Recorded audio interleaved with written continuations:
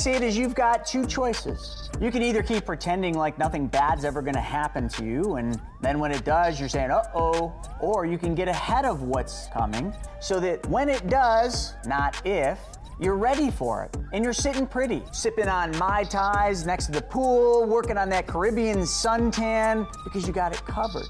So folks, it's time for you to learn the truth about money. It's time for you to take back control of your money so that you are ready for what's about to happen. By doing that, you're setting yourself up for absolute success. No matter what comes your way, you're ready for it. And that's what I want for you, and I want to help you with that. So go to chrisnoggle.com and sign up for the Wealth Webinar. We do them every Wednesday at 1 p.m., and you need to be there because it's time.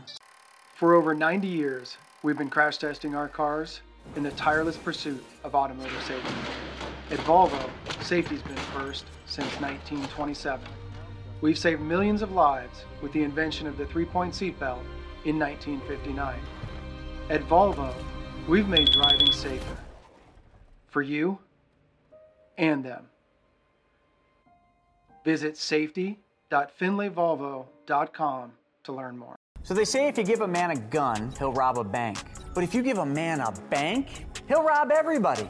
The good news for you is Private Money Club runs solely on peer-to-peer relationships, which means no banks allowed. So finally, there's a community for real estate entrepreneurs where it is truly a win-win solution. This community is a place where you can connect with other lenders and other borrowers, and the end result's massive growth for you. You get to build your real estate empire, and you get to do it solving other people's problems.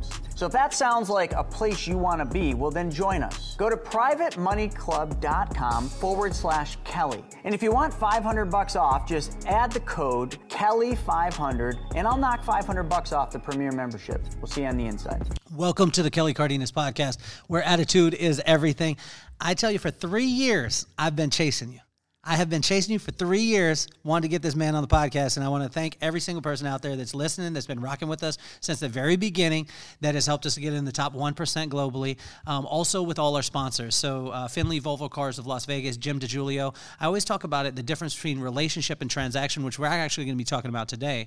But he really showed me this concept, and didn't only show me it through me buying a car with him, but showed me it in his life. And it's just been an amazing, amazing inspiration. And Mr. Chris Noggle with privatemoneyclub.com and also Money School. Chris Noggle is changing generations and the way that they think about money, helping people to become their own bank. But the real reason why we're here is because the champ is in the building. The champ is here. I chased this man for, it's been 3 years. We've been rocking on the podcast, episode 277 today. And for 277 episodes, I've been walking by this guy in the park.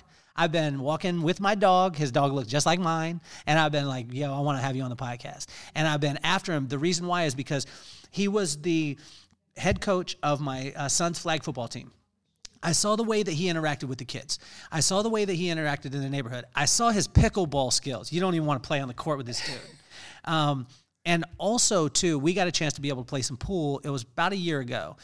We were at maybe a little less than a year ago, we were at a campsite, and all the kids were there. Our kids play on the same team, and we got to play some pool. And when we started talking, it blew my mind, because this guy is in the highest level of, like, I asked, do you still do sales? He said, yes, I love that at the highest level. He's the chief commercial officer of Amaze Insights. But when I talked to him about sales, he lit up. And then we started talking, and I was like, oh, man, he's a sales guy. You're a sales guy. You're going to give me this, that, the other. But all you talked about was relationships. All you talked about was building on something, so that way when the deal came, you didn't even have to sell anything. You just said, hey, you want this? And they said yes, because you had the relationship with them. The things that you're doing now, which is a rocket ship with Amaze Insights, it's happening because 26 years of preparation, but it started in college. And it's just amazing to be able to see it. And I tell you, the congruency of this human being, guys, that you get a chance to listen to, and you're going to get a chance to be able to glean from, it inspires me every single day. And he is never putting the focus on himself. He's always pumping everyone else up, congratulating me every single time. I'm like, but you're the man doing the big things. And I absolutely love it. So please welcome to the show, the CCO of Amaze Insights. If you don't know it now, you know it, Mr. Nick Horgan. Thank you so much, Kelly. Actually, I'm just reading my favorite author right now as we speak, The 6 Indicators for Business and Life by Kelly Cardenas. So I appreciate the kind words, but the truth is I had to watch all 276 previous episodes just so I could stack up, because my kids have been telling me for years, oh, you actually know the real Kelly Cardenas that we're hearing all about? But Dad, he's famous. I was like, he is famous. His face is everywhere. I almost grew out dreadlocks just for this, but I knew I couldn't pull it off nearly as well as you, Kelly. So I'll just have to stick with my book and then hold it up like that to do what I can. So.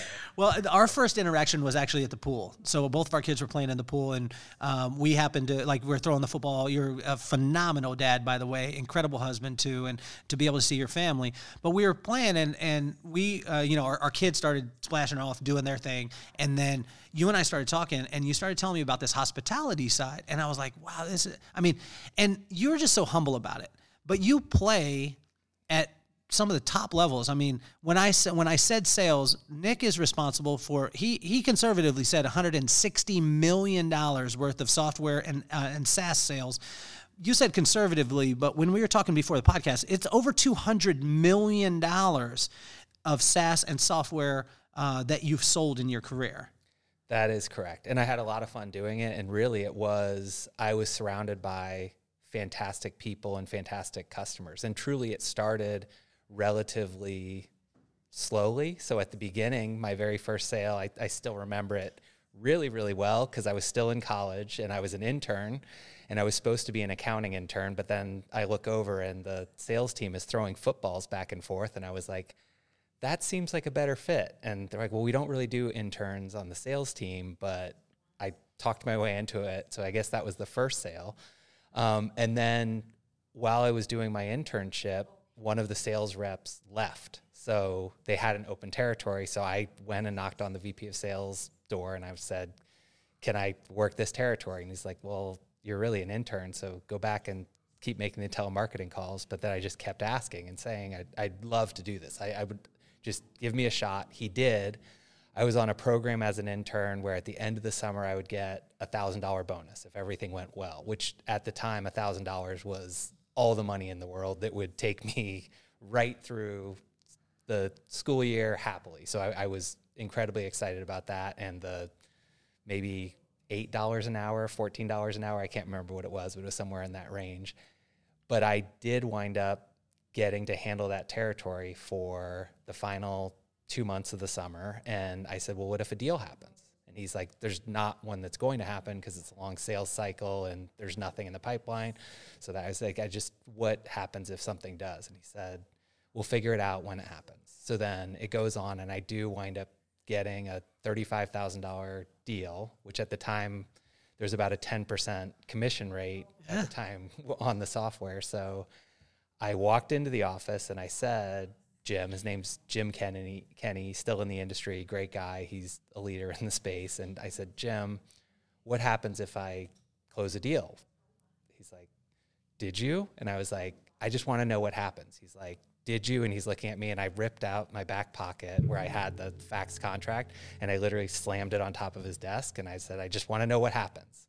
So he celebrated it with me, and it was a big rush. And he's like, honestly, I don't know what happens because this is not precedented. Like, we don't really know what we're going to do.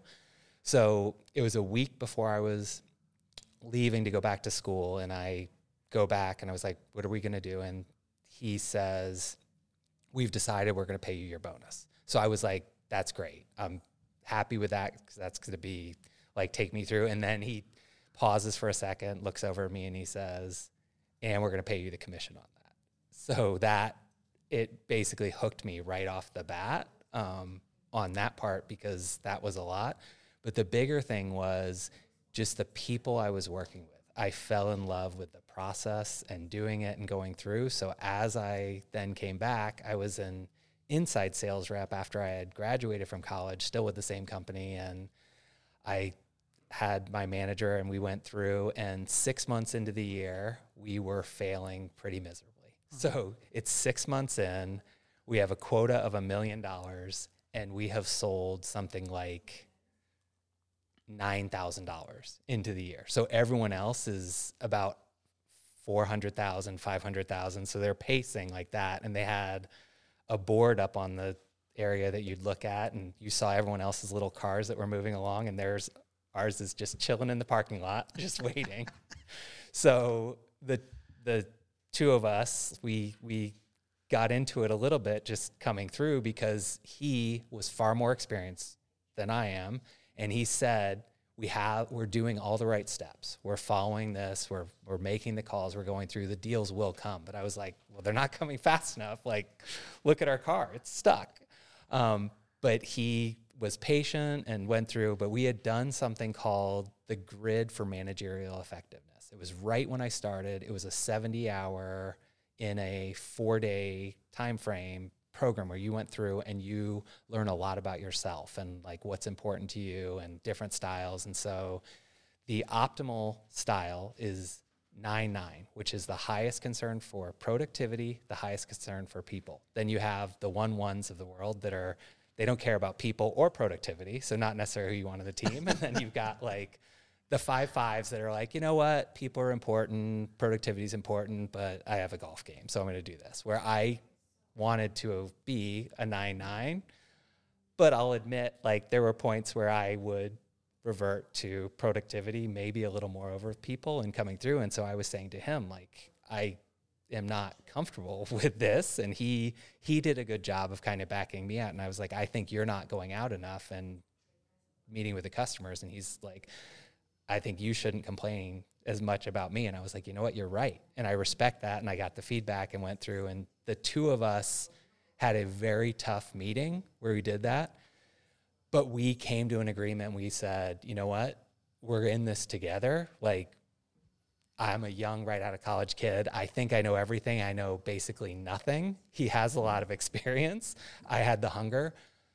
We were able to team that together, and we finished the year as the number 2 team at 146% of quota. So the second half of the year, we drastically outperformed every other team and delivered. So not enough to be actually in first place, which I really struggled with that because I wanted to be at the top.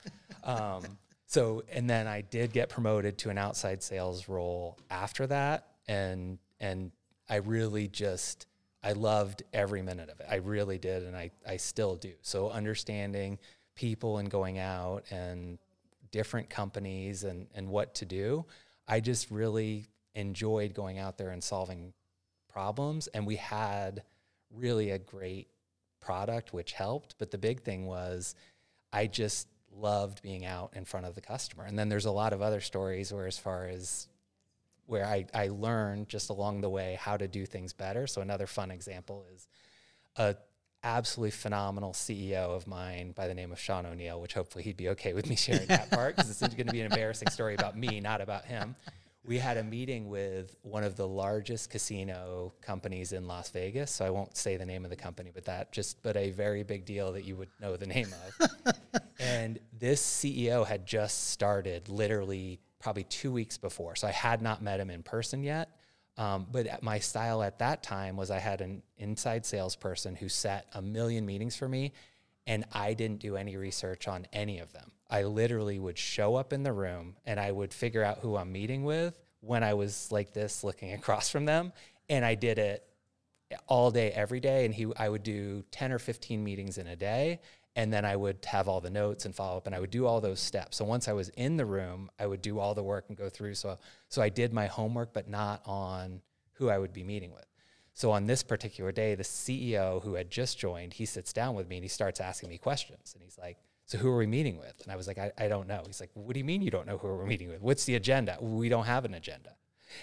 And he's looking at me like, and he literally said, we need to cancel this meeting. We're not ready for it. Can you call them? Can you call them now and cancel it? And I was like, I can't call them because I don't know who we're meeting with. Like, I just know it's in this building, the big casino, this is one of the biggest casinos in Las Vegas is being built at the time. Uh-huh. And we're there at the site of where it's being built. And what year is this? I'm not going to say the year because then you can wrap through, but it's one of those. And I will say, the person we were meeting with had his Ferrari Enzo parked in the lobby of the old hotel that they were tearing down to build the new one. So someone in the industry can probably put together. But I'm still, I'm honoring and not saying. So we were meeting with that person who was in the room as far as that, and the CEO who I worked with many years after that, and is truly one of the most exceptional people you could ever meet. Like, he truly is. He's genuine, man of ultimate integrity, and just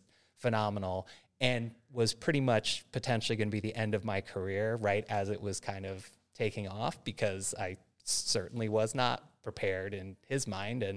And by the time he was done talking to me, in my own mind as well, because I had massive confidence just in general. I just did, like, going through, and I was like, oh no, we've got this. And then I was like, he's right. I'm not ready for this. What are we going to do? And then it just so happened that when we walked into the room, everything was set up almost perfectly, where every single question that was asked in the meeting happened to be the very next slide I had in the deck. So as the questions are being asked, I would say, Kelly, that's a great question, and then pull up and have a slide that would have the detail and the graphics behind what they asked. And we came essentially to an agreement in the room on this. We were in a very competitive situation.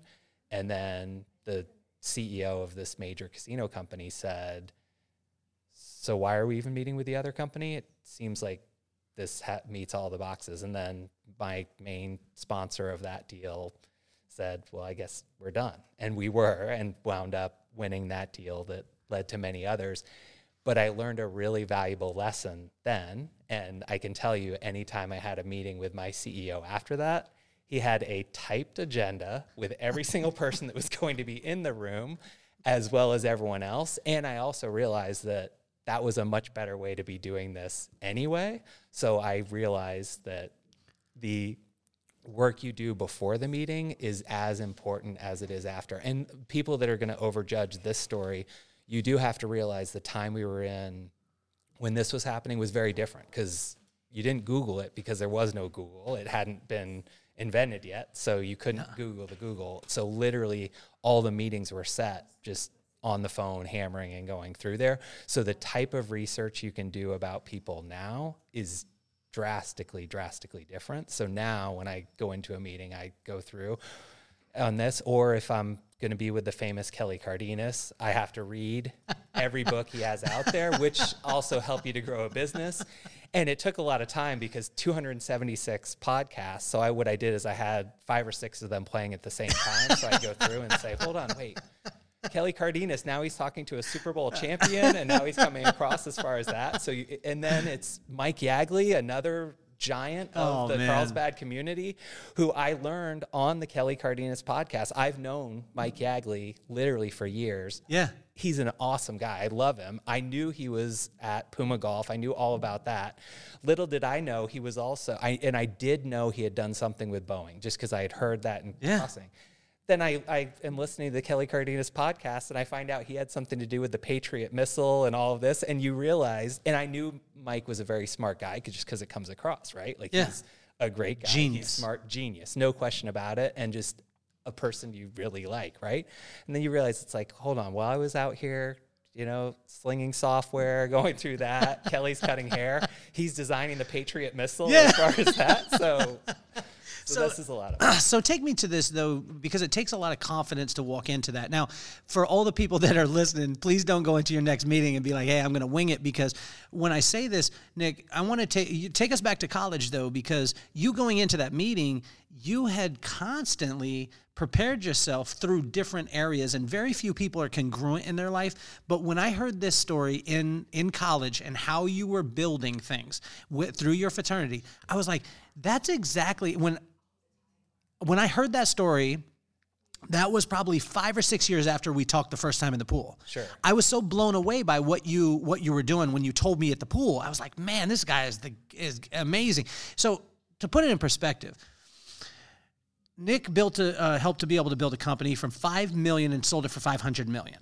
That company sold for $500 million. Am I correct? And that was just so it's crystal clear. I was a salesperson at the company. So I was the top performer on a very strong team, and there were a lot of people, and I was not one of the more senior people just as far as when I started, but at the end, that is right, 500 million.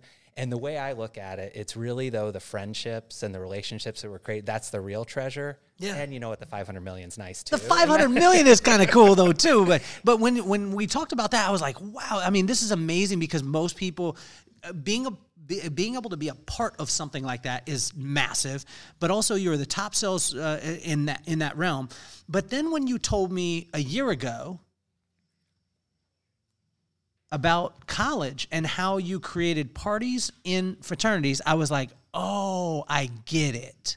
Can you break down the parties? We won't go through all the details. We'll spare Marcy of that and the Carlsbad community. She would appreciate that. We'll keep it at a very high level. And remember, this was in the mid 90s, so in the environment, and we had a lot of fun, but it was just creating situations where everyone had fun, and that was the part I looked at. So I was the Rush chairman, so I spent time. Are you going to give a shout out to your fraternity or what?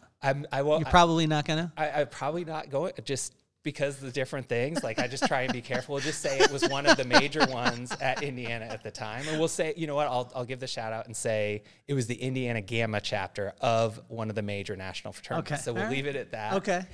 You are so diplomatic. I just try. You're amazing. Try and catch me, get me in trouble. You're amazing, man. So I'll go through.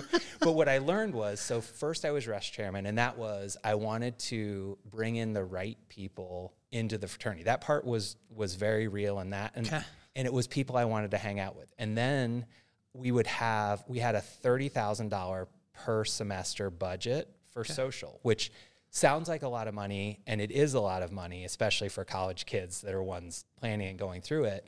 But the previous semesters before I was social chairman, we would have maybe one party a month. And because you would spend a lot of money, and you would have beverages for everyone and all the different things, and Fruit punch? Band. Prime? Fruit punch. Would they have Prime? They didn't have Prime. They didn't have Prime. I'm sure we would have loved it if they had. But so what I realized is the bands we were booking, because I would spend the time and talk to them, I realized that it's not like they were rolling in it, like they were good bands going through there, and you would pay them, I think it was $1,500 for them to do an event. And I realized that if I were willing to give them more than the $1,500 and give it to them up front. So for instance, if I said, what if I were to give you $3,000, I'll give you the entire $3,000 today, would you play 3 shows? So it would have been $4,500, but would you do that for $3,000? And they'd say, yeah, well, you're going to pay it now. Like, you'll give us the money now and trust that we'll come back and show up. And they all said yes. They were willing to do that. And they all came back. We didn't have a single one that took the money and didn't show up and fulfill that. And we didn't have contract. Like, there probably was a contract, but it was not one like the ones I go through now. It was on that. And then I went to the local punch store, I guess you'd call it. So, and I talked to this was at the youth group. The youth group. There you go. Right. The youth group where you got punch. And so I added up everything we were spending, and we were going to all the different places, and you were only allowed to buy 7 or 7.5 at a time, just because that's a rule. But everyone did the same thing. Where you 7.5 what? Cases of punch. Of punch. So but we were buying thousands of those cases. So I realized I had all the receipts, because we kept them and we kept records. And I saw we were going to all the different places and doing it. So I went to each of the managers, and I just walked in cold and said to the managers, like, this is what we spent last semester. I would like to only come to you. And most of them were like, we're going to sell it anyone. Someone's going to come in here. And then one of them said, yeah, I'd love you to give all business. I'll take off $2 off each case if you only shop with me, and we'll make like cool signage for you, and I'll also add in these other things. And I was like, okay, that's great. I love that. And then we also went out to the other fraternities in the area and realized if we partnered together and we had good relationships with the really good sororities, which it was free for them. We realized, okay, you guys come. But then we went to some of the other fraternities, and they had a good budget too, but they weren't having a lot of luck with that. So, and then I was very upfront with them. I'd say, this is the band we have. Would you like to do this event for you? But my ask is going to be, you're going to pay for a bigger part of this event. And all of them said, we'll give it a shot. But what they were worried about was fights are coming through. So I actually brought the entire chapter together and sat everyone down and said, this is our vision. This is our plan. We don't want to be known as the people that are fighting, because who wins in that? Nobody. And if we're going to partner with this other fraternity, your job is to make sure every single one of them has an exceptional time, just has a fantastic time, has fun. They're guests here. And I don't care if it's not someone you necessarily see eye to eye with or not. Like, we're trying to build something on this. So we were able to make sure each of those groups basically had their favorite party they had, and it went really well. So like, as far as coming across, and we were able to go, instead of 1 or 2 parties a month, we were able to essentially have one every Thursday, Friday, and Saturday, like pretty much right through. So like, it was a lot of fun as far as going through. And then you realize the skills as part of that were making people feel good. And at Amaze Insights, as we're building this company, we realized, and it's not from the business side, it feels good to make people feel good about themselves. So although we're building a data and analytics company, and our product is just absolutely phenomenal, and it is, that part is true, but what we're really building is a community of some of the best people in the hospitality industry, because we know those people already. And then there's another person that's helping us. So similar to college, where there's these conferences called BITAC, and Rich Viola is the CEO. And as I was looking for places to invest and go through, Rich helped me in looking at different companies and coming through. And he said, anything you need, I'm here for. Like, basically, he was there as a partner even before. So I pitched him the idea of doing the Amaze Insights Awards. And it was really just a kernel of an idea. And he's like, you know what? I'm in. Let's do it. He's like, I'm going to put my trust in you that we'll pull this off. And I had originally been pitching it to do it in 2024 or further out. He had a conference coming out in 4 months, and he's like, let's do it in 4 months. So I was nervous, but I said, okay, let's do it. And we decided to add some fun components. So out here in this area, there's a Tom Cruise impersonator. I hired him to come and do the event and come through. And my CEO, who's also absolutely phenomenal, Jamie Job, she's like, I don't get it. Like, why would someone want to have their picture taken with someone who, because he looks like Tom Cruise? But I knew people would want to, because my amazing wife, Marcy, her 40th birthday, I surprised her with the same impersonator. And every single one of her friends had an absolute great time, and he just had the right personality. And that's where I look at, really from you, Kelly, is creating the right vibe, the right environment for success. And that's what I tried to do, is kind of bring the Kelly Cardenas to the BITAC event and make sure people had a great time, and launch our Amaze Insights Awards. And one of our award winners is Mary Grace McCaffrey, who's just really a phenomenal person. She works with developmentally disabled people and just does so much for the community and our industry. And right at the beginning, I'm standing there with my CEO, Jamie, who's awesome, and she sees the Tom Cruise impersonator and laughs. And I had not planted this with Mary Grace. Mary Grace is like, oh my gosh, I've got to go. I need my picture taken with Tom Cruise, and runs over. So Jamie looks at me, smiles, and says, all right, I'm sorry, you got it. So what the good news is, for our 2024 Amaze Insights Awards, she gave me carte blanche to do something fun and creative. Now I'm just going to need you, Kelly Cardenas, as my vibe consultant to figure out what I'm going to do February 4th to the 6th. At the Ritz-Carlton, Sarasota, when we do the next Amaze Insights Awards. Well, I want to talk about this too, because I think it's so important, the way in which, because a lot of people look at and say, I have the resources to do something. Other people who go to levels don't look at the resources, they look at the resourcefulness that they have. And sure. When you did the resourcefulness thing in college, and then when I asked you about the Amaze Awards, it wasn't that you went out and created this whole convention on your own. You went to a relationship that you had built over years, and then connected with them. And so can you talk about the camaraderie and the connection point and collaboration as opposed to just trying to do it on your own? That's a really good point. And it almost happened without thinking about it, where I was just sharing with one of my friends, Rich, this is what I want to do. And I did know that that was a potential spot, but really I was looking for advice because he had done so many successful conventions. He does 15 to 20 conventions every single year, and everyone has a great time at these and business is created. So I was just like, how do I do that? And that's where he's like, we do it together. And this is how and help. So it is those relationships that were created really over a long period of time naturally create some opportunities which have greatly helped me. And the other part is I just love talking to people. So when you talk to people and find out different things about those people, opportunities wind up coming up. So when we found Amaze Insights, the chairman that I'm working with, who will save his name for a later Kelly Cardenas podcast episode, but a phenomenal person in the industry who has built an incredibly successful company. He and I wanted to do something together. And so we had that relationship that had been built over time. And then my brother Lee, he actually suggested that we go and look at Jamie Job Consulting because she's one of the most respected names in the entire hospitality industry.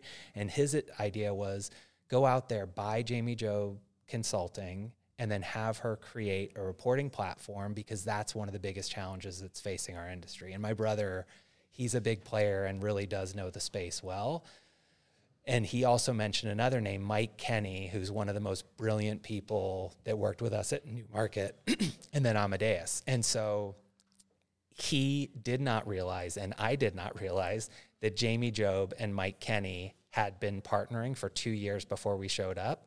And they had actually built literally the exact platform that we wanted and that we wanted to build and create because we knew the industry needed it.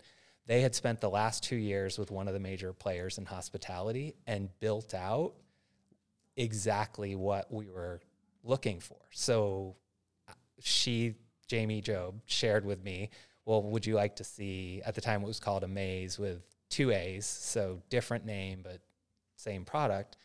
And I saw it and was blown away. So I told the person who's now our executive chairman, I was like, you've got to see this. So we had looked at probably 100 companies before this, and for some of them we really liked, but they were out of our price range. Some of them we didn't really like, and then others were maybes that were like that we could probably find a way to do this. And then when I saw this, I was like, you need to get on a Zoom literally right now and see this. And he saw it and he was like, I love the people. He's like, is this a real issue? Is this something that people are concerned with? And I had been doing it for 25 years. So I was like, yes, this is a huge issue. So he and I then set up 5 meetings with some of the biggest players in the industry. And we said, as part of it, which is the truth, is this is probably not a fit for you, but we just want the feedback. So 5 out of 5 of them looked at it and they said, not only do we think this is applicable, like this is something we need for our business. So we realized that we should be putting our money where our mouth is and worked through with Mike and Jamie and came to an agreement. And we had a plan when we looked at this where, because their launch partner, they were already in about 350 hotels, we said, if we can add another 150 hotels in 2023, then we're really on to something and we can make this into something very viable. Tell them how many though now. So let's hold on. I want to get these numbers straight because you said we're in how many? 350. 350 at the time. This is December of 2022 is when the investment was made and I have joined the company. Yeah. So at that time we're in 350 hotels, really one good customer and great product, great customer service by Jamie and Mike. Like they had done all the right things. We had vetted the application and it passed everything with flying colors. It really was. So the people were right. The product was right. And we looked at it and we said, we can grow this to be a successful company. We see that, and we were behind it, and we got an investor team together and said, okay, there is something here. And we did our total addressable market. We looked at this, and as part of that, we said, there's the top 15 management companies will never buy this, and the big brands will never buy this, because the assumption was they have the resources to do it themselves. So we looked at that and we said, but we could still build a great business and hit this part of the market. We missed on that, and I'll tell you how in a minute, just looking at, and we said, but if we could get it into 150 hotels, then we know we're on to something. As of just over 2 weeks ago, we had crossed 650 hotels on the platform, and now we've signed off, and we have 1,800 hotels signed up and ready to go. So okay, so this is the reason why I love you. I'm not the only reason why, Nick, but I mean, number one, you're so humble. But number two, like, you'll throw numbers at me and then you'll just move on, like you just said, past the potatoes, right? It's like, okay, it was 350 hotels. We projected 150 more, so we'll get you for 500. And now we're talking about 1,800. That's right. Okay, and you just sit there normal. Like, you can see, if you're watching on YouTube, you can see him, and he didn't even shift in his chair. He's like, that's right. Let me say it again. 350 was the existing. The projection was 150. More, yeah. 150 more, so let's get to 500. Yeah. So now we're sitting on 1,800 of some of the top accounts in the nation and around the world. And it blows my mind, and I want to talk about this because you and I were discussing it a little bit. When you grow at that rate, how can you get yourself prepared for that type of growth? Because this type of growth a lot of times kills companies. And so we are very fortunate in the team has massive experience in the industry and understanding, and then the group that invested in this company had scaled and built companies. So without sharing exactly who those investors are, but we'll just do some rough numbers. So the team had sold a company for 50 million, 500 million, and $1 billion. So those are the people that saw something in this and went through. Can you say that again slow? Because this is, again, like the difference between advice and counsel. One of my friends, Greg Reed, he said a lot of people seek advice, which is that you seek the opinion of people who have never done it. Yeah. Then they're seeking counsel, which is someone who's done it, and you're getting their insight on it already happening.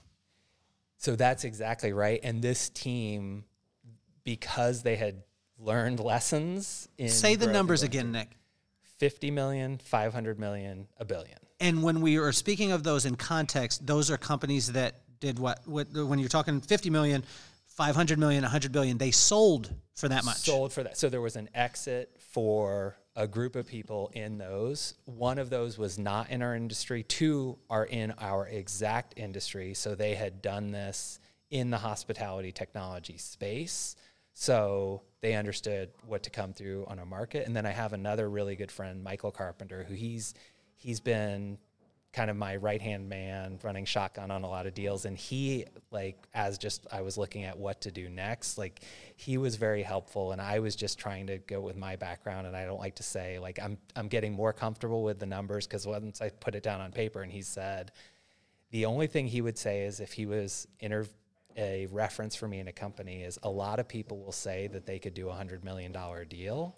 And then there's a group of people who have actually done it, which I have. So I have done one deal that was 100 million before. So, like, everything you learn in going through that, and it's interesting the lessons you learn as part of that. And then also seeing the growth of the company I was a part of and all of the different ways it comes through. And then the companies that I have friends that have also done and been really successful. So I learned lessons through them and sought advice from the people who have done this.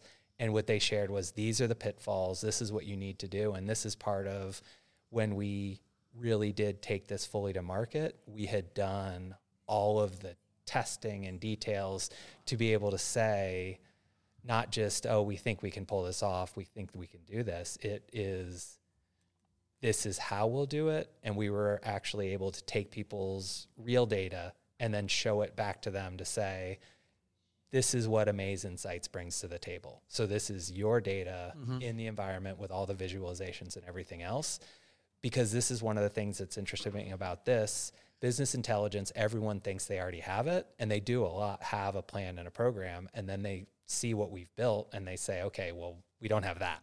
So we have this over here, or we have Excel spreadsheets, which, not to badmouth Excel. Excel is a great program, but it's not how you should be running your business. Because if you think about hospitality executives, they're a lot of brilliant people. They are, and they're really, really good at what they do.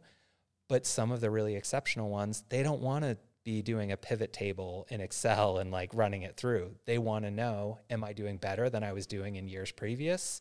And how am I going to finish out this year? And that's where our tool just pops exactly that. So what challenge, I mean, like people always talk about, and you even talked about it in sales, you weren't selling anything. You were just solving somebody's challenge and servicing them at a high level, right? And so to the person that, you know, maybe hasn't heard of Amaze Insights, which after this, everyone, you need to understand it, and especially in the hospitality industry. I mean, I'm so excited for what it is that you're doing. If you were to explain it to Maddox at 11 years old, sure, what would be the challenge that Amaze Insights solves? That's a great way to put it. And so what I would say is making the complex simple is what we do. So we would take something that's really, really hard. And if I were talking to Maddox, I would probably put it into football terms. And I would say, Maddox, instead of me saying, run a slant and cut it at this, although Maddox would know exactly what I was talking about on that, what I would say to Maddox is, if not everyone knows what a slant is, do you think it would be helpful for those people to have a picture of that on their wrist that they can look down to and say, okay, I go out this far and then I cut and I go that way? It makes it easier, right? Yeah. Well, and that's what Amaze Insights does, is we take extremely complex calculations and data from all sorts of different sources, and we tell you, this is what's happening, so then you can make a better decision on what you should do next. So it's a view into your own business to really understand what's happening at a much, much deeper level. So when I read the book, How the Mighty Fall by Jim Collins, it's not a book that was really popular. Good to Great was phenomenal. It was a red book, and a red cover stood out. How the Mighty Fall, I don't know if you ever saw it, but it was actually a black book, and it was a lot smaller. It was about that size. And I was inspired by that book for the size, and I actually went off that size. In that book, it listed off, I think it was 5 or 6 things that every single company that was mighty from good to great, they fell, and they all had the exact same characteristics. So one of which was hubris. And I didn't know actually what the word meant. I had to go look it up. I believe that, Kelly, because you're a very humble man who's done amazing things. So I like that. So I was looking at it, and I saw it, and I was like, oh my gosh. And you went through, and it was a pattern for every company that got to those levels and then they dropped off. Every single one of them had the exact same traits, and you saw it. And so I was reading it when we were on the way up, like with our company as we were on the way up. And I was starting to become aware of these things. One of which was hubris, just thinking that something's going to succeed because you succeeded before. Sure. Ego, right? Your ego gets into it. So when you're flying and moving at the speed of light like you are, 350 was the existing, 150 on top of that was the projection to 500. We're now at 1,800, but Nick's not done. Nick is on a mission, like you're on a mission, and Amaze Insight's on a mission, and you guys are at this trajectory. What are some of the things that a company, if they want to move at that type of speed, what are some of the indicators that they could look at that they're going to come in contact with?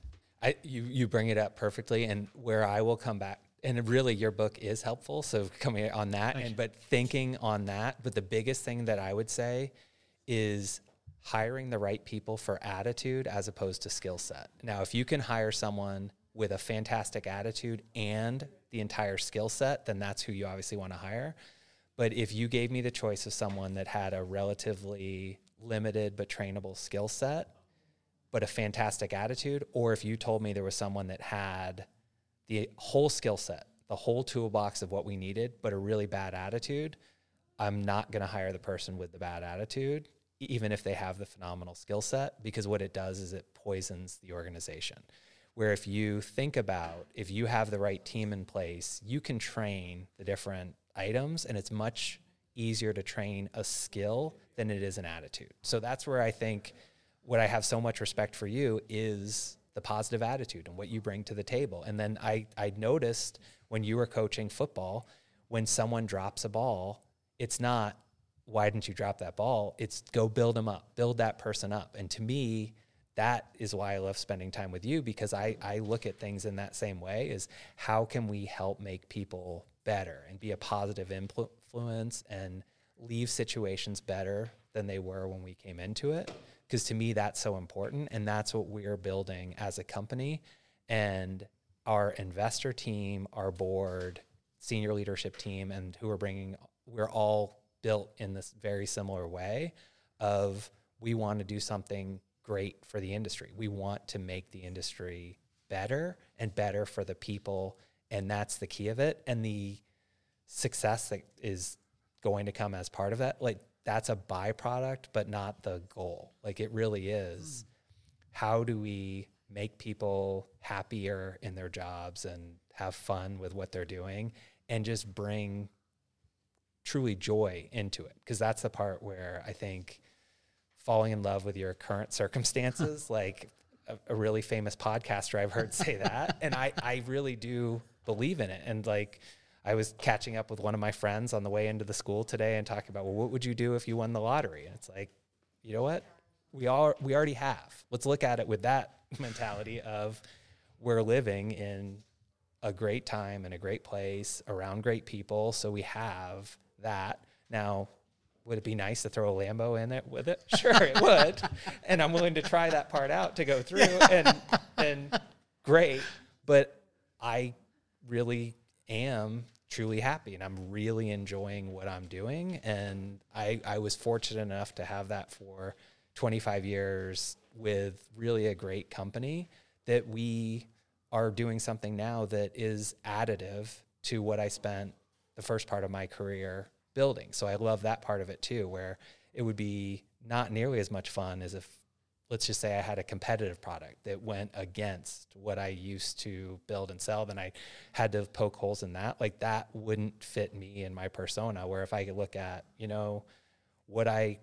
all those benefits I talked about before, you're still getting those, but now you can also do this on top of it. And that's what I really love about this, is the ability to do the right thing for the people that I had worked with all these years. And there just are so many phenomenal people that are in this space, and I've had a lot of fun doing it, and I'm still having just a ton of fun doing it. How does a person get out of, if they're in the sales process right now, or they're maybe in that, which I believe every single person is selling, no matter no matter what you're doing. I mean, some people are like, well, you're not in sale, you're using the, you're doing the podcast. I'm still selling the podcast. Like the podcast, you got to listen to it.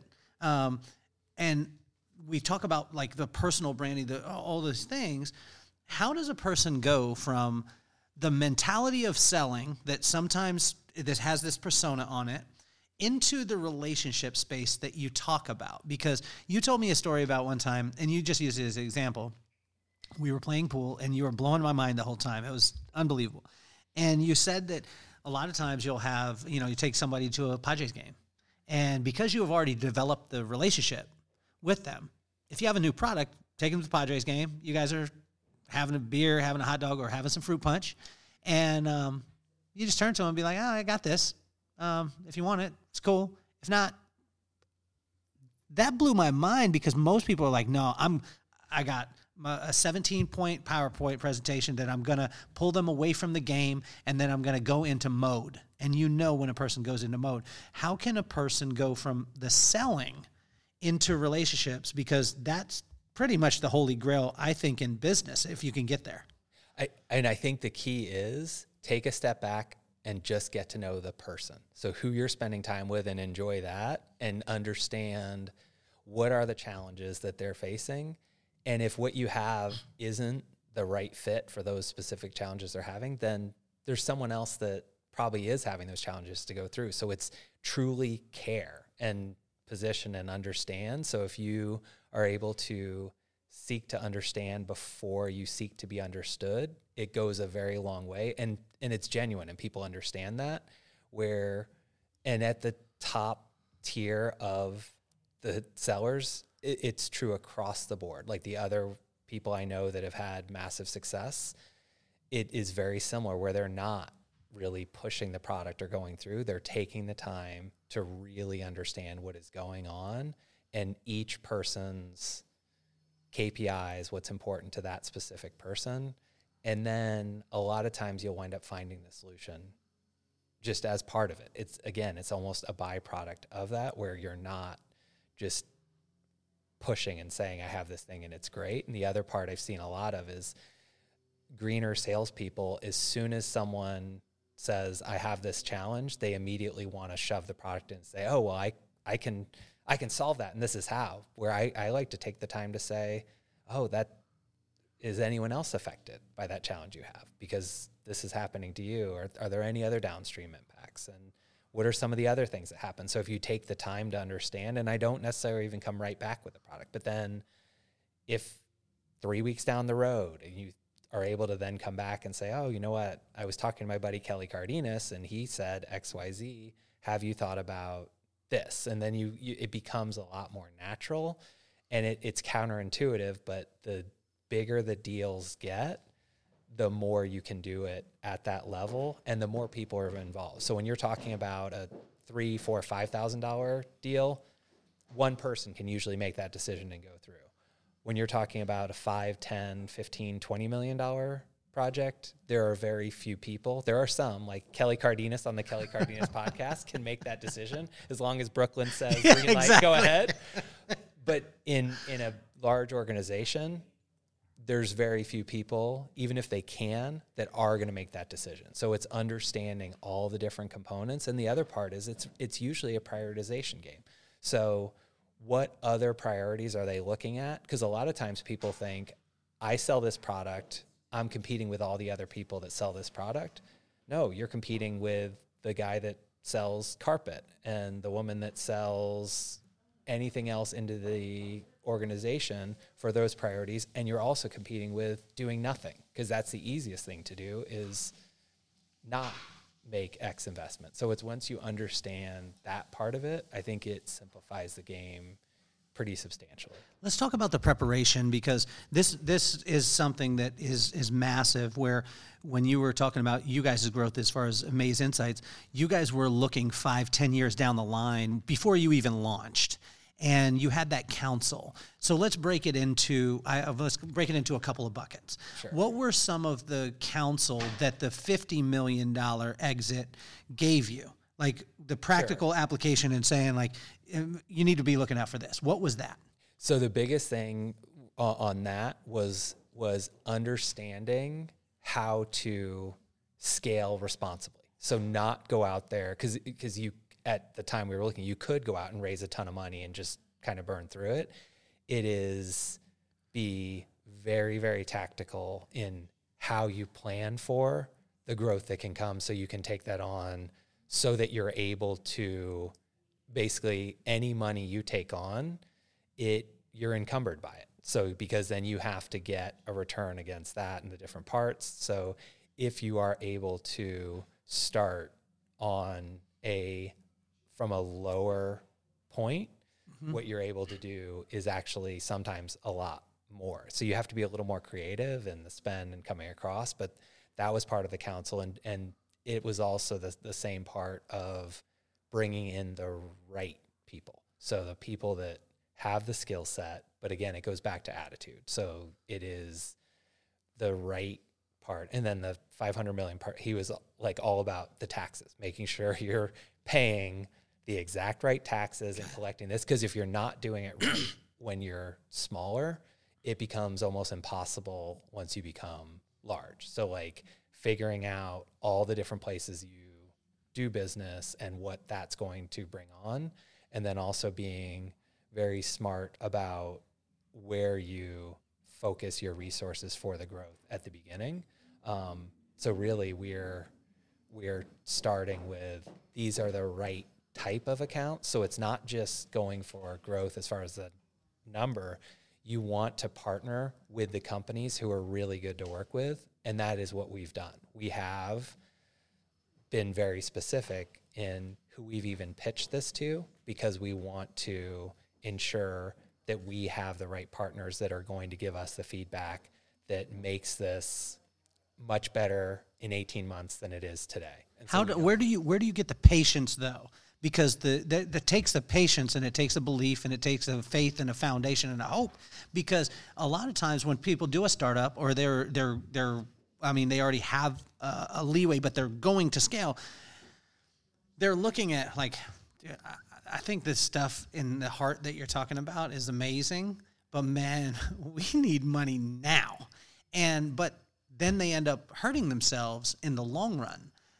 How can a company, if they're at that point, like, how could you encourage them to maybe stiff arm this investor or this venture capital, because it's ultimately going to control their company when they're trying to tell you, but Nick, it's a lot of money that's coming in.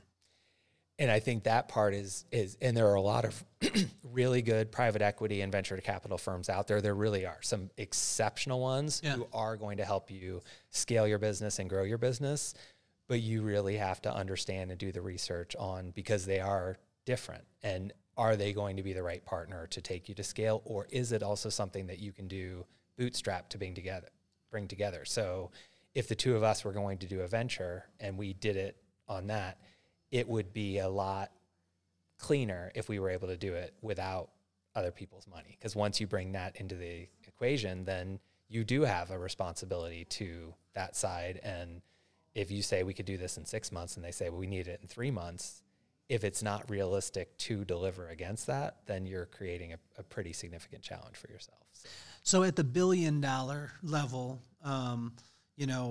when the company, what's the advice from the $1 billion company? So taxes was here in the middle at the 500 million. That was a large one in the allocation, and making sure that we understand the type of partnerships. The first one was to get, don't take money from just anyone. Make sure that you're doing a right partner. What was the third? What was that $1 billion? Interestingly, all about creativity. So I think on that, and that is someone who did creatively scale to that business on that. And so especially at the early stages, and that one was a startup. Hold on, $100 billion exit, and they were talking to you about creativity? Not 100 billion. Sorry. No, $1 billion. $1 billion. $1 billion. I said 100 billion. Wow, I should do this. I should have a cat. I should have a cat with me too, stroking the cat. I've got the chair so I can move around that way. So the $1 billion company, they sold for $1 billion, and they came to you and talked to you about creativity? That's how that business was scaled, especially at the beginning. Creative solution and true and belief in going through. And this is where we have a strong female CEO, which I think now is more important than ever. I really do. I think it's actually the first time in my career that I have worked for a female CEO, just because that's the way it happened. Yeah. And honestly, it's been phenomenal. And Jamie has the vision and the perspective and the experience in the industry to do this and go through. And and it could also be personality, but on this, it is a different mentality, and it has already helped us in a lot of different ways, where she's taking the time to listen to everyone on the senior leadership team and not just say, we're doing this because of that. Outside of the listening, that listening part, which is a massive one, what is and not to demonize, we're not going to demonize the guys that are out there doing it, but I mean, it is a different perspective. For me, being in the professional beauty industry for 30 years, when people talk to me about connecting with women, it wasn't anything new to me, because 75-80% of my industry was women, and then probably 95% of the women who were sitting in my chair were women. Right. So I was privy to that part, but what has been the major differences for you? You said that the listening part is massive. What else have you seen? Well, and it is, especially right now in this environment, it is good when we do panels at trade shows and that, because there was without getting into specifics, there was a pretty major hospitality trade show, and they did a panel on diversity, equity, and inclusion. And they had this panel, and it was set up, and they had 5 older white males as the panel. And no one caught and said, maybe we should rethink this. And BITAC that I mentioned before, I created a panel for that, and it was natural, but we were aware where we did have multiple races, multiple genders on there as part of the panel. And I do think it's important to be cognizant of it, where it helps right now being a company that was, so 2 founders, one was a male, one was a female, that it helps with both of the perspective and that. And I think now more than ever, it is important to have those voices in the room at the table and really help to make sure that happens. And I think of it for my daughters. Like I am excited for that part, to have a company say, that's my boss, that's the CEO, and she's brilliant. She's good. She does all the things that need to happen to help us scale. So like, to me, that's a very positive thing. Nick, you're probably one of the most competitive people that I've ever met, but you do it low key. Wait, one of the most? Okay, there we go. So, but as the kids would say right now, low key, like you're low key competitive, right? And then I got to put this in for my daughter, dead ass. Like, I had no idea what this meant. And then I said it, and she was like, why are you saying that? But it just means seriously. I'm familiar with that. I didn't know this, but I said it to her the other day. We were at Daybreak. We're sitting there, and Pastor Jason, who's amazing, Pastor Jason said something, and I looked at my daughter, and I was like, dead ass. And she's like, Dad, we're in church. And I said, but still, I'm cool. Like, and she's like, no, you're not cool right now. You know, you're in church. And if Kelly Cardenas can't be cool, what does it do for the rest of us? The dad's like this, like, look at the 2 of us here. You've got the cool black T-shirt on, a chain of yourself on your neck, and I'm wearing the suit. So like that. But again, go ahead on that. So at least it's all of us, where I was really cool with the kids younger. Now we're getting to the embarrassing state. When they're 25, we'll be cool again, though. We're getting tough on these. Where was I? What was the point? So you're at church. She said that, but let's go back before that. What was it? Where were we at? Well, you were using dead ass in the sentence as far as in church. You had an epiphany while you were in church with McKenna. But I think that it's the connecting point. Well, I want to go to this part because I lost my train of thought in it, which is the awesome part of I've never been diagnosed with ADD, but I believe I have it because people would want to try and fix it. I'm joking with you. So. How are you able to manage this, though, the type of growth that you have, and not go into the ego side? Because most of the time, again, the hubris, right? So it's like we had 350 when we started, like when we went after this company, we projected 150 more, so we get to 500. We're now at 1,800, and we're going, and we're not taking. And I asked you earlier, how do you pump the brakes? And you were like, I ain't pumping them. Like, we're going. How do you keep your ego in check in that type of environment when you're going and you're accomplishing the things that most people only dream of? And I think because we have so much more to do. And that's what I'm focused on. And I also know what my number one job is, to be a good father, a good husband. Like, that is it. And that part, and that is my focus. And this part, it is important, but I have perspective on this isn't the end game. And like we talked about before, falling in love with your current circumstances, I don't need this to become an X dollar company or that in order to be happy, because I am happy and I am truly and fully enjoying the ride. And I also know that it's the journey, not the destination. So like, that's the part of it where I'm enjoying every minute of this and the growth. And I also am fully aware that we will face some significant challenges. I don't know what they'll be, but I know they will happen. So that keeps your head kind of in check, knowing that like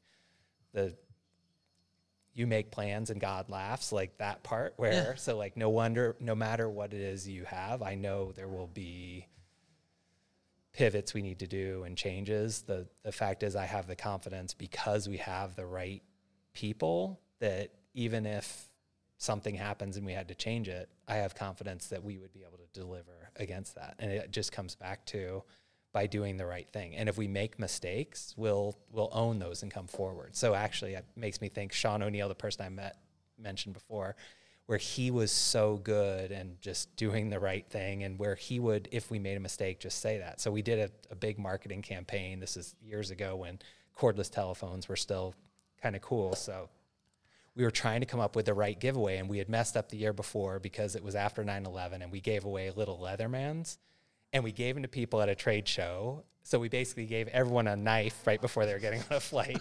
So like that, we're like, can't do that, but we need to make sure our customers know we're listening. So we had the phones printed up. It said we're listening on them, and they actually looked pretty good, but they were cheap. So conservative, so you're not going to spend a ton on the cordless. So we sent all these out, and the things barely worked. So like that was the joke as far as that. We're here, we're listening. So the idea was we'll give you this cordless phone. You can call us on it, but we gave you a cordless phone that didn't really work. But he listened to that part too. So Sean, if you're listening, hopefully don't buy people phones again, and no Leathermans, no Leathermans. I remembered what it was. I was talking about the confidence part, and I said you're one of the most confident people or competitive people, and you were like one of the most. But when I asked this, can you teach competitiveness, or is it something that's born in you, or is it your environment around it? Because the competitive part, I believe this is the holy grail. If you can have a competitive spirit, you add a humility to it, and then you add a phenomenal attitude. I don't think anyone could beat that.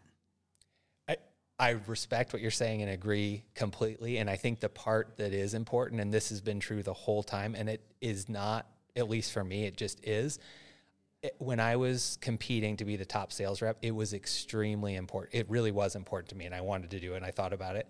The key is I never didn't want success for everyone else in the organization. I wanted that 100%, and I was 100, like all the way behind it. I just wanted to sell $1 more than whoever did that. So I wanted, like, Jeff Sears was one of my best friends at the company, is still one of my best friends, is a phenomenal seller, really hard to compete with because the guy is very good at what he does. And he came in every day and just hammered the phones and went after it. And in the year that I was not the number one rep, there were 2 years. One of the years it was him. What year was it? You remember it? I do remember What it. years? It was 2006 and 2009. Do you have them tattooed on you? I should. Because Nick, you are the most competitive. Like those two. So one of the years, 2006, 2009. Yeah. In 2006, I lost to Jenny Phelps, who she beat me by, we both did like 4.8 million, somewhere in that neighborhood. And she beat me by literally like $14,000. So like any one deal could have done it. And it came down to the end. When Jeff got me, he got me relatively handily. It was like, he got a pretty monster deal at the end, or I thought I was looking good and on that. And we both hit something like 250% of quota that year.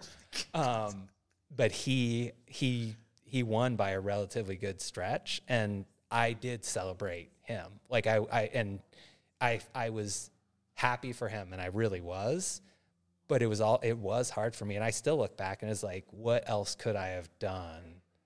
Where does that come from, though, Nick? I mean, was it born in you? Did your parents teach you this? Where did the competitive? Not my parents. So my parents taught me amazing lessons, like across the board. Not that part of it. My brother is also highly competitive, so maybe that's part of it. Where the two of us, we played a lot of NHL and Madden and coming back and forth. So I still have a hard time with him because Michigan versus Ohio State, we'd played an entire season, and I find like it was impossible to win the national championship against each other because we were relatively similar in skill set. And I had actually gotten all the way there with an undefeated team to the end of the season, and we're less than a touchdown out, and there's like a minute and a half in the game, and the whole time the two of us had played, you never downed the ball. You still just would run the plays, run out that.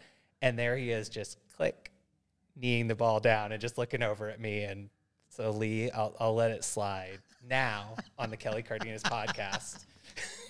So how can you foster that? Like, how can you foster it but keep, because there's the side that, and we see it here especially in North County, where a lot of times, and North County parents, I absolutely love you, but a lot of times you're living vicariously through your kids. As far as in sports, how can you foster a competitive nature but still keep the kid humble and a good sport?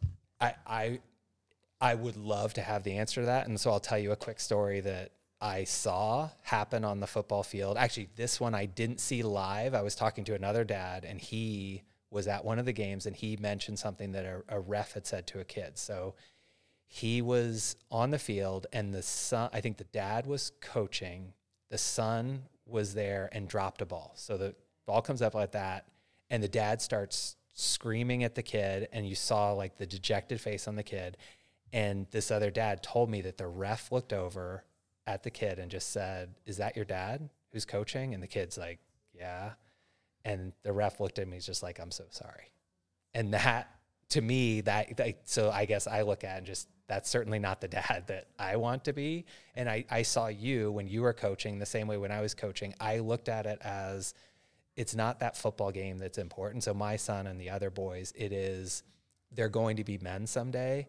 How do we help them to be better men? Because that's what's important. And really, this one, I now, as I think about it, I do go back to my dad. And I remember he was my hockey coach, and I was a kid, and I still remember him saying, where we had lost a game and he did not have the best players on the ice at the time. And I think I was upset about it, even as a kid, where I looked at it. And his word, like we were kind of talking about at the dinner table, and like, I think my brother and I were both like, we could have won, like if we had had the best skaters on the ice. And he said, 20 years from now, no one's going to give a shit who won that hockey game, which he didn't use language like that all the time, but he did in this. So that's the quote. He said, but some kid that sat on a bench for an entire game is never going to forget it. So like realizing like what is important, and that part, like you have that perspective. And I guess that's kind of the humility side of it, is taking a step back and seeing what's important. And I do think that the youth sports here do a good job of like saying the lessons, but you don't always see it on the field. And like, I know even you and me who are here that way, we get into the games and as far as look at that. And then you do see the part is what's important is not the score of the game and that, it's how the kids feel about themselves during it. So when watching the girls' lacrosse games, which I love to watch, seeing how they feel after that, regardless of the score, is what you can control is your attitude and your effort. So the outcome of the game, the ref, everything else, you can't control those. You can control your own attitude, your own effort. And if something goes poorly on the field, which it's going to, that's part of life, your ability to come back and do it again, like that is key. And I think I go back to Rocky and like his part on it. It's not how hard you can hit, it's how hard you can get hit and get back up again. And I think there's lessons in business to that too. Well, what do you say to the person that argues and says, well, I mean, you live in a really nice area, a really nice neighborhood. It's really easy for you to say, like, the paradigm has shifted for you, and it's like, hey, it's all about being a good dad. It's about being a good husband. I mean, you don't understand my situation, Mr. Nick. Like, I'm in a place where, like, I have to. My kids aren't going to be able to, like we were just talking about, our principal is saying, be kind and loving. And I'm like, wow, this is amazing. Kids are getting awards and they're doing this stuff. But what happens to how do you speak to the person that's maybe not in that environment? And I think that part is, I am humble enough to know that I have not lived in those shoes. And I respect that everyone's journey really is different. So those challenges are unique. And so I really do feel for anyone who has that situation and going through. So how could they shift the paradigm like in that? Because for you and I, when I'm speaking on this, I understand that once that paradigm shifts, it's wild what you see, right? It's amazing what you see and the opportunities that are there. Like my friend the other day, big shout out to Will. And hypothetically, he gave me this conversation.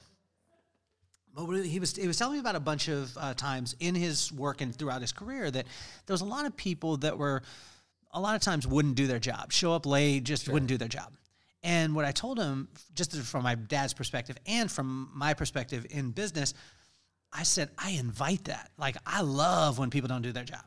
And he's like, what are you talking about? I said, because if they don't do their job, I get run, meaning that I get the opportunity to solve a challenge, which means that if they didn't do it and I got to do it, means I got to do it twice. I got to do my job, I got to do their job. Now I got twice as much of experience. Now if there's 4 people in the organization that don't do it, I'm super excited because now I get 5 times the experience and no one can touch that. There's nothing that can stand in the place of actually doing it. Because you and I could talk about theory of business, right? Sure. And you're not a coach. This is what I love. Nick, you're not a coach of businesses that sell for 500. No, you've just done it. Yeah. Right? And now we're telling the story of it. So when I was telling him that, he was like, man, I never thought about it that way. Well, most likely I hadn't thought about it that way because it's just a shift in mentality. How can a person where does that start and how can they shift the paradigm wherever they're at right now? So I think you bring up a really great point, and I look at my own life, and as far as that, whenever I'm feeling frustrated on different things, if you take a second back, a step back and think about what do you have to be grateful for and really be in the moment, like that's what I keep coming back to. And what's really interesting is as we were about to grow and scale this company, I took a step back and just wanted to I didn't get nearly to all the people I wanted to, but I really was in a very grateful place, and I just wanted to put that out there. And it was really interesting what happened when I went out on what we call my gratitude tour, just going out and thanking people.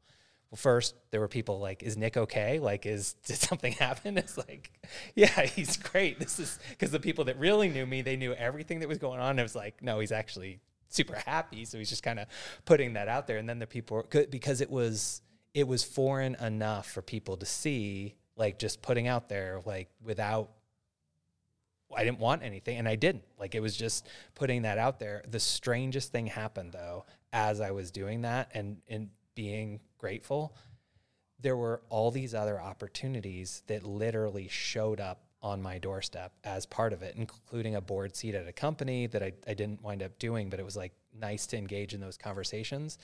That this is someone that did not know who I was, and they were searching for someone else that I was just posting about, and then he shared with me that he then started reading all of my posts, and he's like, I need to meet this guy. Like, who is this, and why is he posting about all these other people? And really, I was just thanking those people. And he's like, and then I was like, I just want to meet that person. So then he wound up seeing we had a mutual person. They're like, oh, do you know him? And then set up. But it was strange to think that, and I guess all the people that are out there and looking for what is next, I guess the advice I would give is realize what you have to be grateful for and people you are grateful to, and then just put that out there. So it's just like I said to you, like, and that is sincere. I am grateful to you and for what you do and what you bring to the community.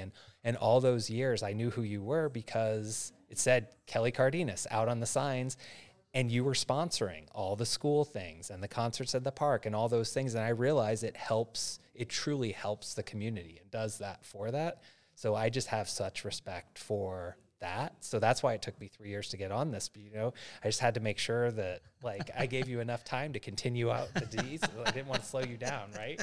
Well, let's talk about this too, because when you were doing Amaze, and I remember you. Hopefully, we can talk about this part of it, and I'm not talking about specific companies, but it was a chance. Like, you were taking a chance. Like, it wasn't like you weren't going to something that was like absolutely 100% secure in that place. You were there was a risk involved. how does a person prepare themselves for risk, and how do you know if that risk is for you? It's a fantastic, and on this, I had a very hard decision in front of me because where there were multiple paths, and I had multiple offers for. Are you able to, I mean, I know we can't talk about absolute specifics, but can you help the people to understand? Because when I say, here's my buddy Nick, and he's the baddest man, like for me, one of the baddest men on the planet, like in business, you're one of my biggest mentors. And then like people will be like, oh, wow, that's cool. And then I'm like, he was the top salesperson for a company that went from 5 million to 500 million. He's also got mentors that have sold for 50 million, 100 million, and $1 billion that he has direct access to. Then they start being like, oh, okay, let me listen to Nick. Because now also sold over $200 million in your career in the software and SaaS part. When I put those parts on the table, it's like people's ears perk up a little bit. Can you give them some context? I know we're not going to go specific wise because you're a humble guy. That's why God didn't bless me like that, because I'd wear a superhero suit. I'd grease myself up with some baby oil and have a fan in front of me all day being like, this is exactly what I did. Yeah. And I think because I just look at where it happened naturally. It just did, like as far as going through, and it was part of all I was doing was being who I am. Like that part is and that's where my friend Michael Carpenter, when he was talking about it, is with the Amaze Insights Awards and recognizing these fantastic people. He said, you've always done this. Like you've always gone out to people and like want to build people up, because that part is true, where now I just had a platform where I could do it formally and give someone like a large crystal award that looks really nice, and then do the posts and the PR and all those other parts of it. So I guess it's hard to describe. I don't know how to teach someone else to do exactly what I did, other than to say, understand who you are as a person and be that, like be who you really are. And that will help create, because once you find the right spot, and I did, like I was in the right environment, the right company, and was able to really grow as a person and get better at what I was doing, like I said before, by making the mistakes and going in there without the agenda and everything else, and learning the lessons on this worked, this didn't work, what can we change, what can we go across, where anyone, regardless of their circumstance, if they are able to shift, because the mentality of, and terrible things happen in the world, so I don't want to just downplay that part. Mm-hmm. So it is without question on that. And I feel for anyone on that, but the scenario of how you approach different situations, and if you can come back to what are the things you have that you can be grateful for, and the people you can be grateful to, and are there ways you can help other people? So if someone's doing a job search or going through, like, I'm always more than happy to look at a resume and go through there. And if I can connect someone to someone else in my network and go through there, I feel like as long as it is the right fit, that I'm helping both that other organization and that person. So I love doing that. In fact, on my way in here, I was talking to a really good friend of mine. I won't say the name, but just a person. And they were on a bus at the time, and you're not allowed to talk. So like would text back that part and just to listen as far as go through on strategy, because there was a big interview and just wanted to make sure ready for and like that. And I truly love that, because if you can help someone get into a better situation, then it pays dividends. And then what happened over the years, I have done that. I can't even count how many times. Then when I need just to get in touch with that person, they're typically going to pick up the phone. And they also know, because I don't just call someone because I'm asking for a favor or something like that. Like I truly do want to catch up and learn and go through there. And I do sometimes ask favors too. And then people also know, like, I don't forget that, like the people that come through. So Christine Lawson, she's the chief executive officer of the city of Santa Clara. And I will never forget the kindness that she did to my family when she was the SVP of sales for Kimpton Hotels. So that phenomenal company that just does the right things across the board, like staying at their hotels is awesome. It really is. Well, my dad we didn't know at the time, but he had Alzheimer's, and we knew he was kind of starting to forget things, but they were going to San Francisco for a wedding, and I just happened to call my friend Christine and say, you know what, they'd love to stay in a Kimpton. So she put them up in an awesome room at the Sir Francis Drake, and she just made sure there were some special surprise and delights for them. And my dad kept talking about what the great staff, like how amazing they were. And during that stay, there was someone at the hotel that overheard them talking. So my mom and dad were talking, and he said, I forgot to get the Wall Street Journal. And he loved reading the Wall Street Journal. Like that was the thing. So they overheard that conversation. And the person from Kimpton, which I wish I knew who the person was, I never found out, literally went down the street, bought the Wall Street Journal, knocked on the door, and delivered it and said, oh, I heard you mention this part, so I'm dropping it off. So, and then that was just what Kimpton was as a company, and Christine embodied that in every way, like really did. Just phenomenal person. And so I'm just so grateful to her, because that was kind of the last trip my parents took together where my dad was still fully who he was. But I'll also say this, with anyone who's struggling with that, like I fully feel for, just because seeing what happened to my dad, it was so hard. Toward the very, very end, when he had a hard time walking and he didn't know who my mom was, sometimes knew who I was and sometimes didn't, he never stopped being who he was, because we're there and the man truly could not walk across the parking lot. Like I had to help him going through. And he sees a woman about his age, and he's like, she can't get across the parking lot like that. He's like, I need to go help her. And he like went all the way out there, and then there he is, like opening the door for her and helping. And that's what I saw. It was like he still was him. Like that was still there, like who he was as a person. So like that was really good to see. So I realized that was like a non sequitur story, like bouncing around, but that's what you bring out, Kelly. But it's right in line, though, because when you hear that story, it's the hospitality part. But how do you balance?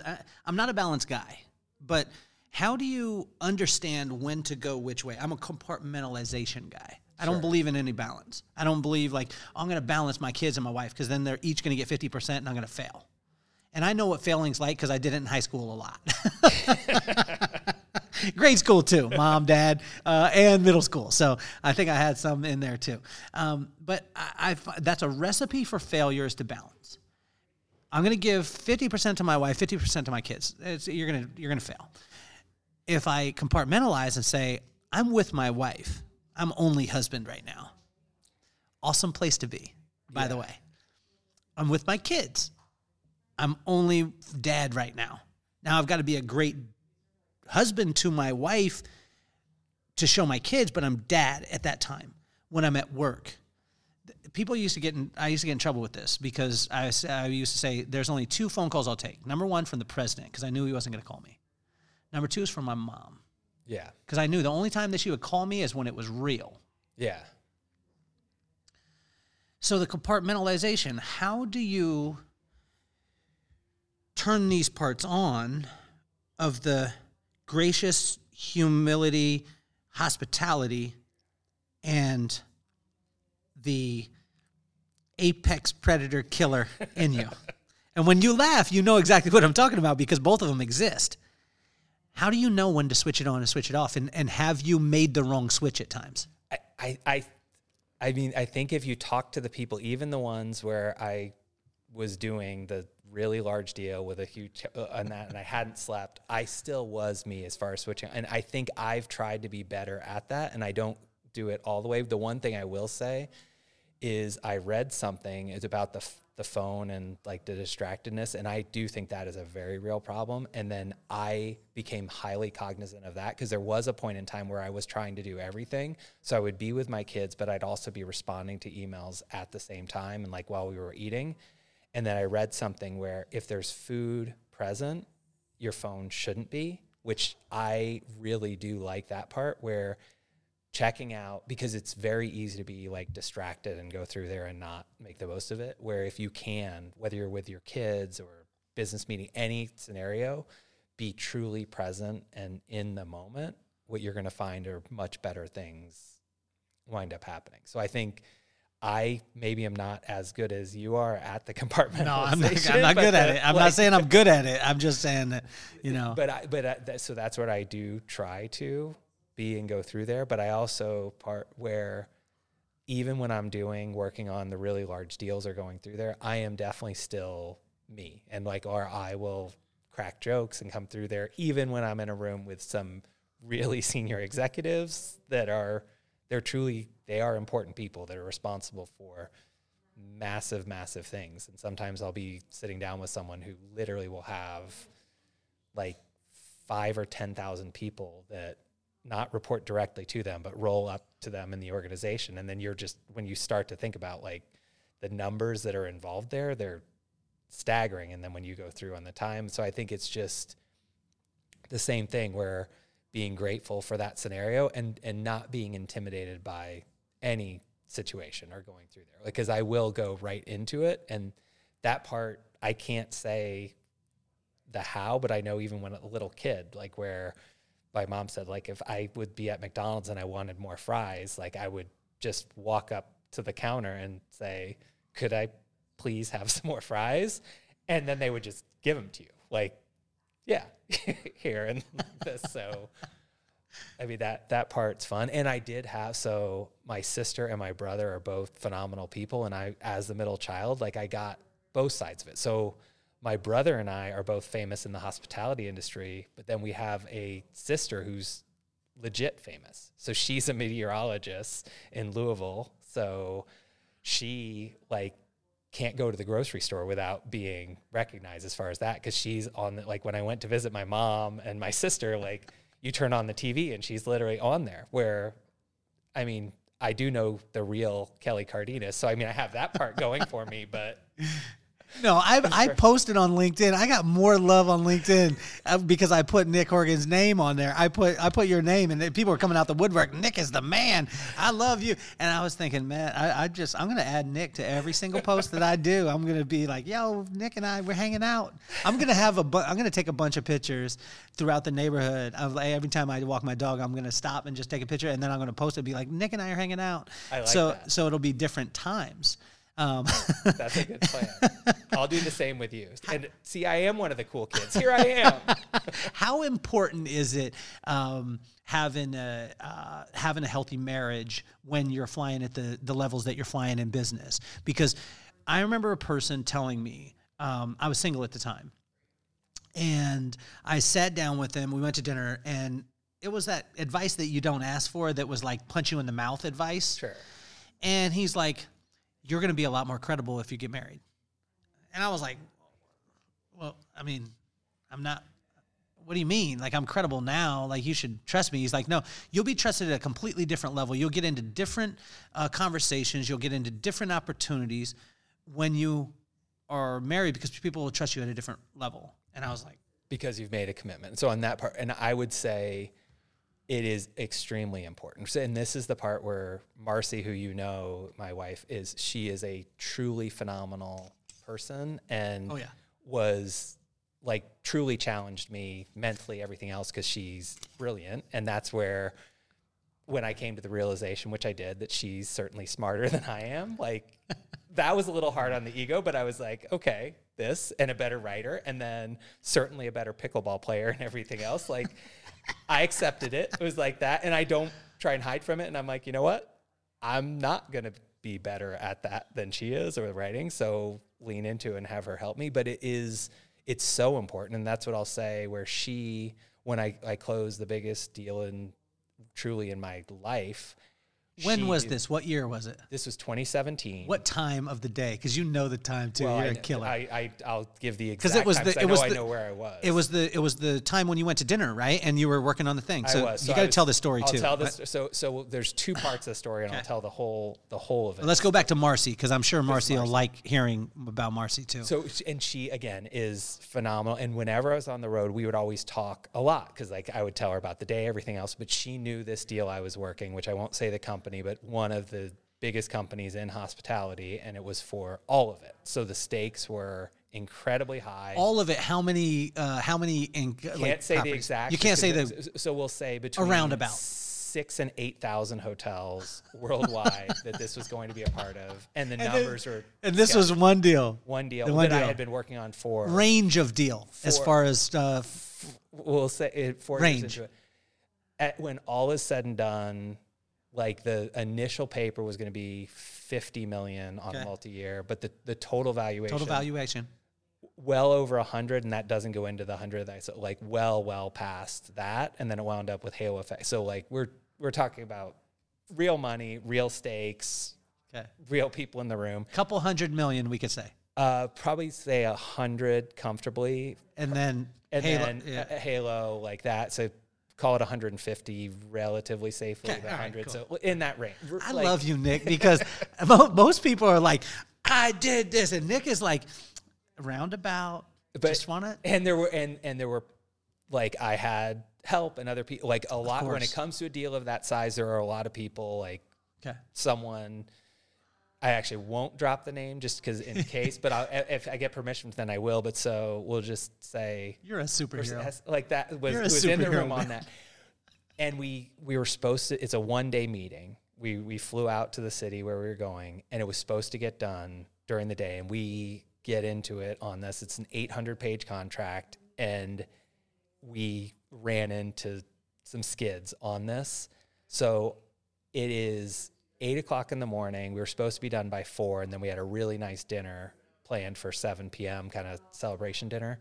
At 11 p.m., we're still sitting in the meeting room and sweating, and like it has gotten very, very intense. And it's great people on both sides, but there were just still fundamental and real issues.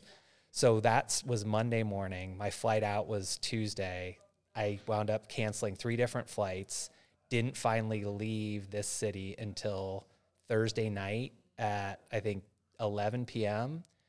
From Monday to Thursday, I had slept a total of 2 hours during this time.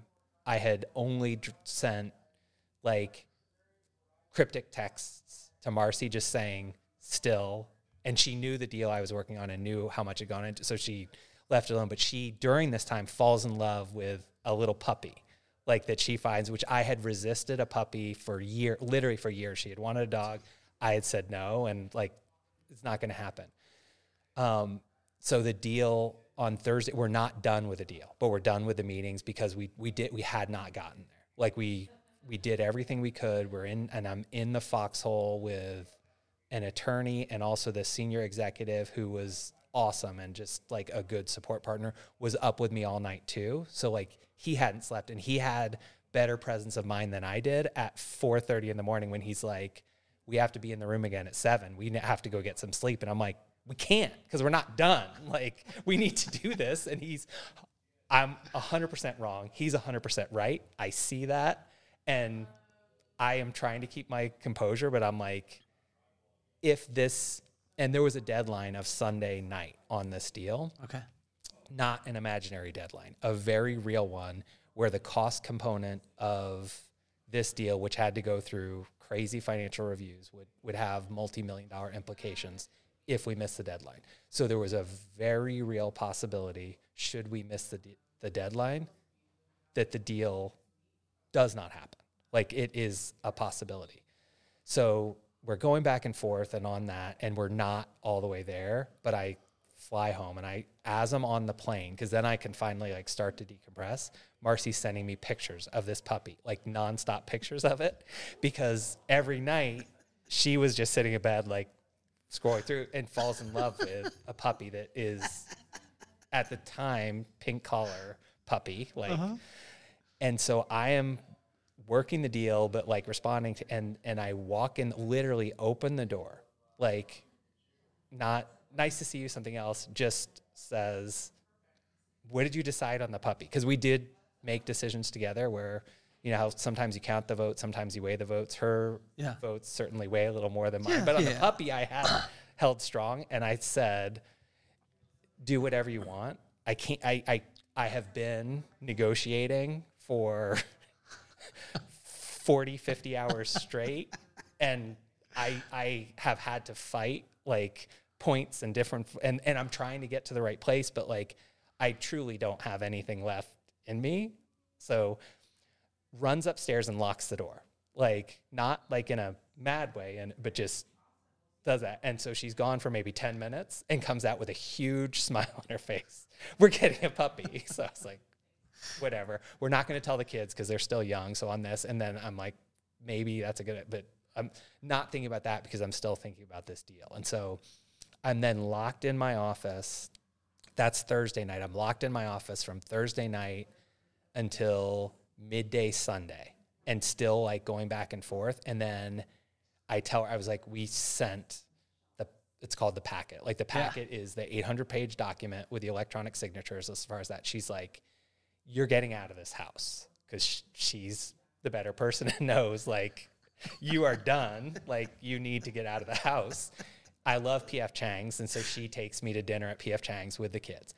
As we're walking out the door, literally like walking out of the house, I say to her, I was like, I'm just going to grab my laptop just because. Like, she's like, there's nothing you can do, which she's right. So you know the area, but for people not in this, where we live to P.F. Chang's, it's probably a 5-minute drive. I have the laptop, and I get an email from the key stakeholder on that side. The signature blocks are wrong. So the tool we were using, which is a great tool called Certify, my friend Jeff Sears now works at that company for electronic signatures. I had made the mistake. I had put the signature hard-coded where my CEO was supposed to sign and where theirs was. I had misplaced them. So I go into Certify, and I swap the signature. I move it in the car as we're driving to P.F. Chang's. And 30 seconds after I send it, I get the response. And I look over at Marcia, and I was like, it's done. She's like, what do you mean it's done? You mean you sent the I was like, no, it's back. Like, so after years and all of this, like, then it finally came to fruition. And that was kind of a career defining deal, just because the scale of it. I had done at that time maybe 20 or 22. So now I've done 24 deals over $1 million each. So on those deals, I went 24 for 24. Like, once a deal got to a certain point of those big deals, went all in and went, but I had never done anything on that scale. And it was not like the ones I had done were kind of close. Like, it was drastically bigger, and the stakes were far higher. And so just for all of that to come through, and I guess that part comes back to having a phenomenal wife that knew me well enough and what I needed. She unintentionally planned the perfect celebration dinner at the perfect moment where we were already in the, so like we then were in P.F. Chang's as I'm truly in shock on that one. Cause after with big deals and only people that have like worked on, you'd think it's like, you're so happy when you see it. And a lot of people see that outcome. What they don't see is how much work goes into like the huge enterprise deals. And it's hard to describe like the emotions of like, once you actually get it, you would think it's just elation on that. And there is a big part of that, but it's also like, what now? So coming through. So it's like having that person that is there for you because what I'll also tell you is, of the really big deals I worked, 100% of them went sideways quite a few times during, and that's what you have to do, is get it back on track. And I did some sales coaching for a group, and they were going to sign their first $1 million a year deal, and they told me, they're like, oh no, we're done. They said we're done, and I was like, you're not done. He's like, but how can that be? Like they said, I was like, you're in the like 4th or 5th inning of a 9-inning game right now. Like, just understand that part and don't get discouraged by it, because it's normal. It's part of it. And then started texting me like, this happened and legal and that. And I was like, yeah, that's part of it. And then they changed this. I was like, and what I said to him at the time was, I don't know what's going to happen on it, but I can tell you with certainty that something will, just because when they're that large and there's that much at stake, things change and come through. And so I guess the skill set is being able to do that, and then having a partner in your life that can manage those ups and downs as part of it and be there for you and support, and know that like when you think about a good marriage and a healthy marriage as far as that, like it's going to pivot in different times where one partner needs to be stronger or there for the other, like just depending on what's going on. And then when something really challenging happens, then both need to and kind of be there. So I guess that's the part that I'd say is playing the game and coming across, and that it's having the right person there with you, which I know you did on that, just because I know your wife, and I think we can both comfortably say you outkicked your coverage. Oh, yeah. She's pretty significantly out of your league. Not to say you're not a handsome guy, but as far as that, like, no, we won the lotto, brother. We won the lotto on and that me too. one. And I could see that. Like I could live with that part. It's like on that. So like, I can't beat her at pickleball or this or that. Like, I know my wife is a phenomenal snowboarder. I mean, honestly, she's great at everything she touches, and everyone loves her. And like we're doing a retreat up in Utah with women, the Women's Hideout. And I got on the call the other day with all the women. They're like, "Where's Brooklyn at? Where?" I was like, "I'm here." And they're like, no, but we can't wait to spend time with Brooklyn. How do you take it? Let's go into the kid part, because how do you help the children when you were talking about, like, people will see the $100 million deal, or they'll see the company sell for $500 million. They don't see the process part of it. They, like, when you were talking about relationships, this is the thing that blew my mind, because when we were playing pool and you started talking about how you set up the fraternity parties, how you connected with the liquor stores, how you did those things, you connected with the other fraternities, you made sure that people had amazing, you connected with the bands. That's the exact way that you built, $100 million companies, right? And so when I look at that, a lot of times people look at the $100 million companies, or they look at the $1 million deals, or they look at the multi-million dollars or $1 deals, and they're like, okay, but yeah, Nick, I understand you said heart, relationship, all that stuff, whatever. Can you just tell me how to do a $100 million deal? How do you translate this to your kids? Because it's hard. The grit comes from most of the time experience and failing. yeah. But our kids in this environment a lot of times aren't taking the L's that we took. How do we translate it? And Marcy and I talk about that, and we have not all the way solved it. And actually, I was reading something. I don't want to misquote the person, but I'll say who I think it was.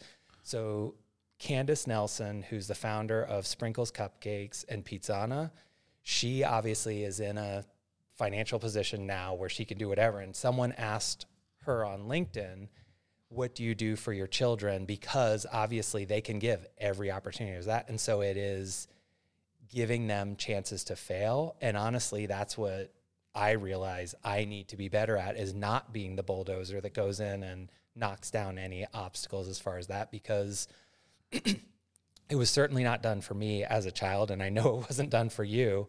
So being better at giving them a chance to fail and learn from and then come back as far as that. And then another thing I read in Freakonomics and looked at is, if you praise the outcome or how smart someone is, they don't do better on that. But if you praise the effort and what went into it, then they'll work harder to create the right outcomes. So I think that's the part that, where I know I'm very, very far from perfect and keeping things together, is helping to create the right situations for my kids and friends to go through there so that they can be successful later, and then focusing on the journey more than the outcome. I guess that's the biggest lesson in it. And that's the part where I think knowing when you're in the heart of it, like that is a big part of the fun. It really is. And because the end game, like, it's going to leave you potentially unfulfilled and unsatisfied, because like the highs are never as high as you think they're going to be, and the lows can feel super, super painful. And on that, just knowing that like it will come back. So like the things that you need to do to take stock, and when you do get knocked down, like having the fortitude to then push through and get up. And I think that's where really picking the right partner in life, that's the most important decision you will make. And then if you are going to start a business or join a startup type business, I would focus less on what that product is and more on who the people are, because when you look at the stories of the ones that have done really, really well, it's not necessarily that they just happen to find that magic product and it became something. It's that group of people went out and did something exceptional. And sometimes you find it something different. So I look at you as a perfect example of, you literally have created a business based on just who you are. Like, people who see you're on your podcast and hear you, that think, oh, he's super positive because he's talking about that. Well, those of us that know you know that truly is you. That is who you are at the neighborhood, on the schoolyard, as we're cheering at the football games, and looking back to, like, one of my favorite parts when Spencer was part of the team was you taking the time with all of them to then praise someone else that's on that team. Who can you build up? Like, what can you say positive about this? And that's not going to be easy for everyone, because, like, looking through, hearing the praise and that, but it's positive, and it brings something better into the world and the environment. And to me, at the end of the day, that's what's truly important. And that is with the company, what we're building, it's part of that. And that part, it has wound up having major ancillary benefits, but we weren't doing it for that reason. We were doing it because it's sincere, and that's the only way it works. Is this is what's important, and this is why, and how can we truly help people be better at what they're doing and come across. So if we do that, then we've been successful, regardless of what the P&L says. Now, if the P&L can also look really good and really clean, then that's going to be good for everyone, and there's no question about that. And so because that stuff is extremely important. Of course. It is. And doing things in the right way, it's so important. And that's the part where I look at this, where the people I'm with, it's not like we just looked at this in December and said, we should start a company together and do this. It is literally decades in the making of relationships in the industry and understanding what are the fundamental challenges that are facing our industry that we can help, and where we saw this is one where we do know what the challenges are inside and out. And then we also know the people that are facing those challenges, and we have the credibility when we say, this is what it is, this is how we're doing it. And then now we have the added benefit of, and these are the others that have looked at it and gone through and decided that, yes, this makes sense. So it is one of those things where it's really, really hard at the beginning. And that was the same time, the first time around, when we were hammering calls, we were trying to sell a computer system to hotels that did not have computers. So they like, when we would call and say, we have this product and it does this, and they're like, we don't have computers. We had to sell them on, well, yeah, you're going to have to buy, which I think at the time they were like $3,000 a pop for the computer, and something like $20,000 or $30,000, which was, it's a lot of money today. It was a heck of a lot more money in the 90s. And that was part of, like, to put this in, you had to fundamentally change the way you're doing business, where now we're not trying to do a huge shift like that. So I think that's another part that's important, where now you can build and scale a company without having to start everything from scratch and build and go through there. Have you ever seen a company do the right things for the right reasons and it not work out? That's a great question. And I have, and I think was it just the timing? Timing has a huge role in it. And I think what we saw so there have been several points, at least in the hospitality industry, COVID was kind of backstop, where I think some companies would have failed if those backstops were not there. But after 9/11, which obviously a very challenging time for everyone, hospitality was hit very, very significantly in that. So, and I was in that environment when it was happening. I was actually at Kimpton's headquarters on 9/11, went to sign a contract that did not get signed on the day just because everything that was happening. Of course. 2008 was very, very challenging, I think, across the board, but travel and hospitality hit really hard. There were some very good companies that maybe were kind of on the precipice of doing something big that didn't wind up having the runway to be able to do it. Okay. And I think right now, the macroeconomic environment, so travel and hospitality is actually in a very strong place, but I think there are some concerns about the overall macroeconomic environment, and we are very cognizant of that on our side, where we're building this in such a way that we don't need really significant resources if things should become more challenging, because I think we see that if that happens, typically you're looking at anywhere from a year to 18 months where things could be really challenging and then turn around. So I guess that would be the advice if you're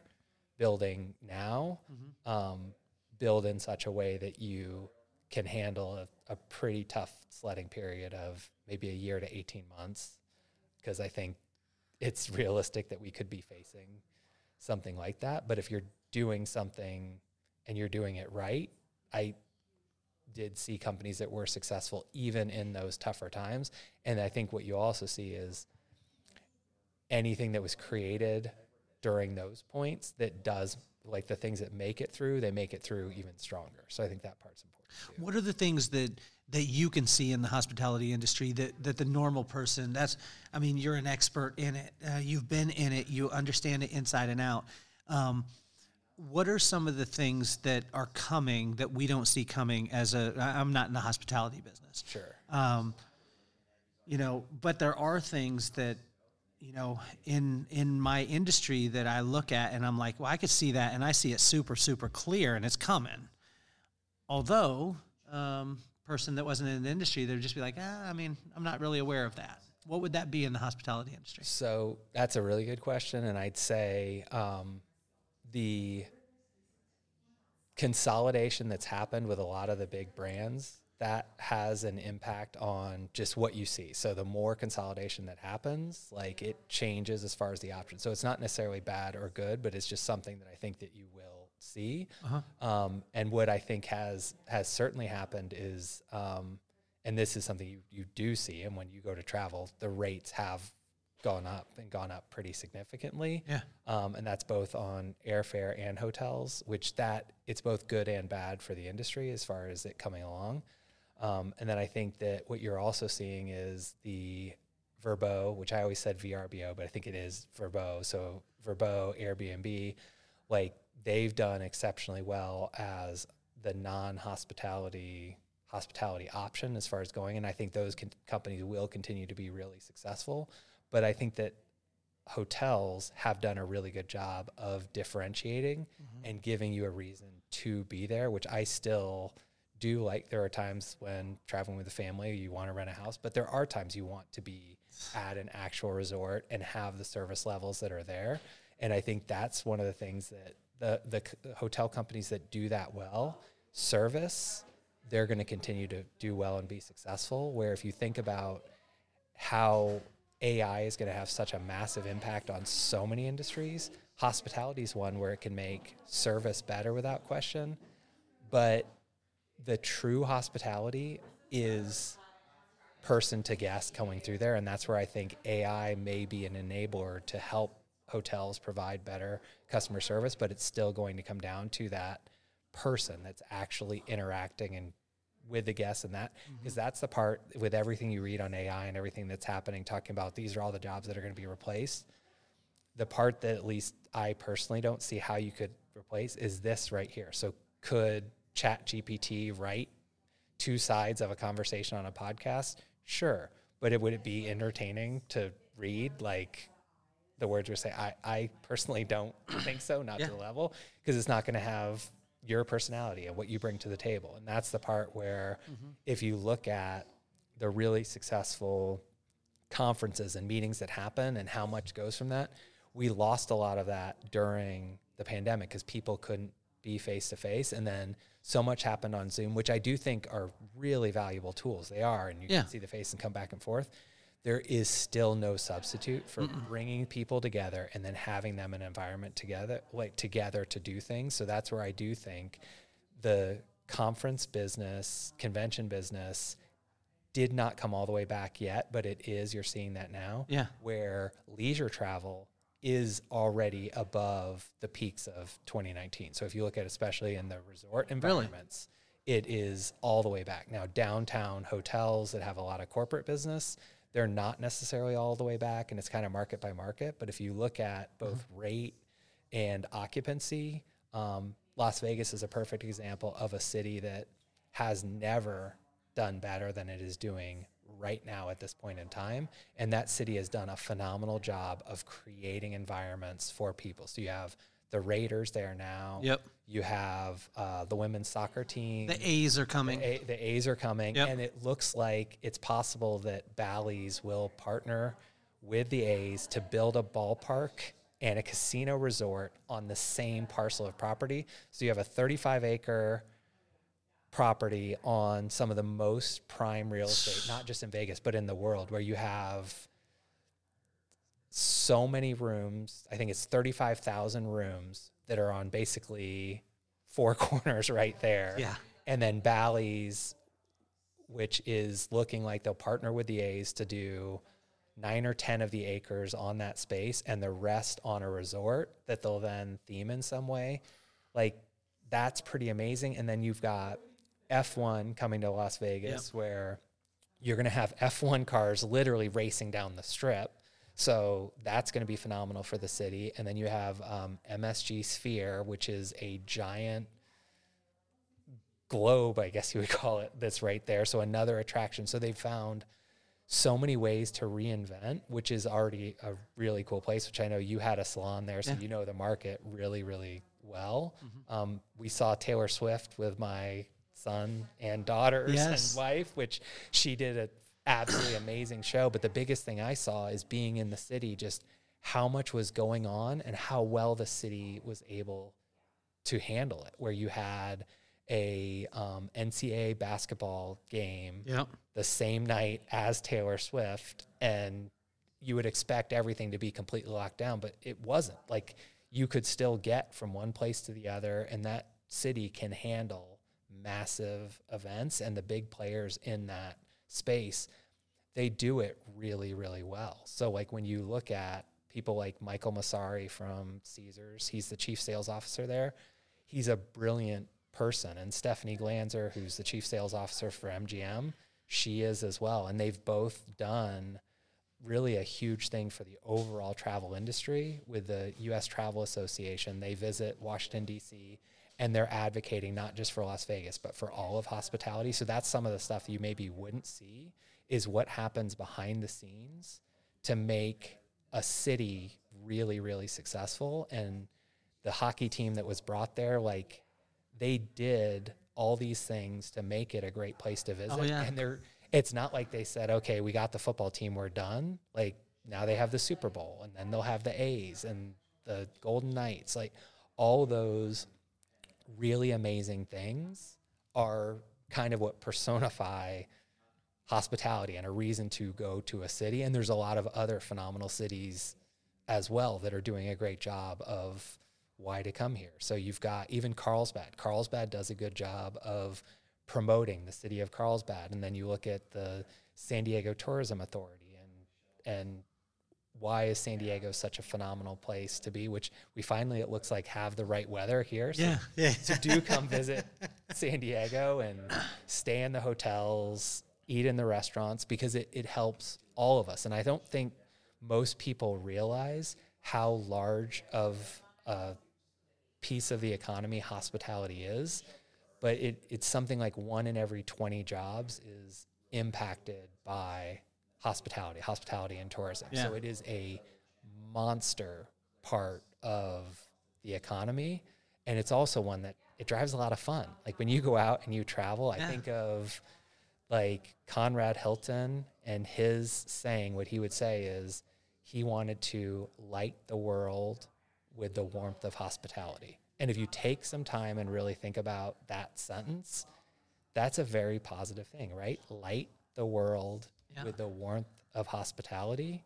And so that is a company that still personifies that. Like when you go on there, where it's not to say you're always going to have like the perfect stay anywhere you go, but they really do care. And they'll take the feedback and they use the tools to read, like, Kelly, did you have a good stay? What could be improved? And then they take that feedback and improve. So I love seeing things like that where people want to get better and the industry becomes better and they take things in. So. Well, I think it's incredible too, because when you're talking about the hospitality, a lot of us just think about the hotel or the resort or whatever it is, but you're looking, and this is why I love you, one of the million reasons, but you're looking at all the things that go into making that hospitality actually function. Because if it wasn't for, when you were talking about Vegas, if it wasn't for, catering around the Golden Knights when they came, Sure. Then a lot of opportunity would be missed in that. But it's not just something that translates directly to a person staying at a resort. It's creating an experience around the whole thing and looking at the long game of the hospitality itself. And it's incredible because, and I can't wait for you to listen back to it, because it's exactly in line and congruent with every message that you've talked about today. Every single one of them. It's never been like, okay, I'm going to target this thing and only focus on this thing. It's like, no, I'm going to focus on doing the right things. And as I build the right things, maybe it'll take a little bit longer, but that's going to have a so much more of a stable foundation as you move forward. What are some of the things about hospitality that you wish you could unlearn? Ooh, that's a fantastic question. So I think I would choose not to unlearn anything is the real answer on it, because the experiences that I've had and what I've done brought me to where I am. And so I wouldn't want to take out any component of that, because I am humble enough to understand that I don't know even close to all of it yet. So any part of it, like if I try and take out one piece of it, then you don't know what other pieces may fall as part of it. So, and I also don't know, like, some little, as my good friend Kelly Cardenas would say, what little nugget of information is out there that I can take. And that's what I took from your book and the way you wrote it as far as that. Like, what are the 6 indicators for the successful business and life? Like, looking, I just want to make sure I didn't jack up your title as far as part of that. But looking at how you look at what are those pieces that you can bring together to make the whole much larger than the sum of its parts. Absolutely. And look at that. Like, that's the part that I really love about it, is what can we do to be better? Like, every day, because you did mention I'm competitive, and I am without question. Yeah. But the biggest thing I'm competitive with is how can I be better today than I was yesterday? Like, how can I then reinvent myself and go through there? Like, for instance, I got your shout out on that, but I need to focus on my personal brand. When you asked me my Instagram handle, I didn't have one. So as far as that, I would argue it, because for me, your personal brand, like, when I said anything about personal brand, and I want you to know I wasn't calling you out on it. It was more of a shout out. But as I started to think about it, I was like, what is Nick's personal brand? And I was like, honestly, like, I believe that to really, truly, this sounds crazy, but to really, truly, authentically work on a personal brand, you will never focus on it. Yeah, that's a good. And because I had a kid in the car yesterday, we went to Glen Ivy, and we were on the way back, and he's a young guy, and he's has a sales background, but he's a young dude. He's green, and you know he's green. I thought you were talking about a kid, just so you know. And okay. I was trying to picture Maddox's friend, like which one it was. That's what I call a person, I get it, But so this kid, he's talking to me, and he's just like, how do you build? Like, give me the components to building a personal brand. I could tell you that, if you're going to have a shirt, wear the shirt every day, because no one will believe in it before you believe in it. Yeah. I could tell you that you have to have an exit strategy, not an exit strategy, an X-it strategy, meaning that you put an X on the treasure. And when the X is on the treasure, you're always moving towards the treasure. I could tell you those principles, but If you focused on those principles and then you did it, you would be the same dude who I've talked about before on the podcast that has all the Ed Hardy gear, that has all the cool jangly chains and thinks that he's going to be able to talk to the good-looking women, and you're not going to be able to. I want to compliment you because your personal brand is hospitality. Like, you're not hospitality as far as an industry, hospitality as far as, like, you embody what you do. Therefore, you don't have to give the features and benefits of anything that you're doing. If Nick Horgan's doing it, I want a part of it. And every single person that does business with you is that way, right? I appreciate that. And that part is where I did, one of the people, I won't say the name yet just because we're on as far as this, but so we landed, I'm partnering with the BITAC conference on the steering committee, and we landed a very big player in the space, and the event's at the Ritz-Carlton Sarasota, which is a phenomenal property in a phenomenal place. This particular person doesn't necessarily love Sarasota, though, so he's like, there aren't many things that are going to get me to Sarasota in February, but luckily Nick Horgan's one of them. So I'm there. I'm committed. I'm in. So, and I'm truly appreciative of him for this, because this is someone who is responsible for a $500 million a year business. So, like, staggering compared to any numbers I've ever touched. Like, that is his responsibility, is a business unit that does $500 million a year. And he's going to be there, and he's going to be on my panel at this conference, along with some women who are exceptional leaders in hospitality. And I am not going to share any of these names until probably 2 weeks before the conference, because that's part of the fun. Of course. But I'm so excited that I'm truly giddy about it, because we're creating what's going to be one of the best events in hospitality with this group. And this is a conference that did not exist a year ago. So BITAC does phenomenal events, all sorts of different ones. They do it in hospitality, and they do it for healthcare as well. Yeah. And I was talking to a few other key opinion leaders in the space, and we said, you know what? Their events are awesome, and they are. So they're focused on luxury, another one on operations, another one on independent hotels. But what I wanted is sales, marketing, and revenue management. Those people all in a room at once, because that's the target market. So I shared with the CEO of BITAC that, you know what, I love your events, and I do. They're great, but wouldn't it be amazing if we created a sales, marketing, and revenue management summit? And they did the research. They went through, they did all their work on their side, and they came back and they created that exact event. So I am super excited, because this is where we're going to do our next Amaze Insights Awards. And it's one where a few other people in the industry and we're helping to make this a reality.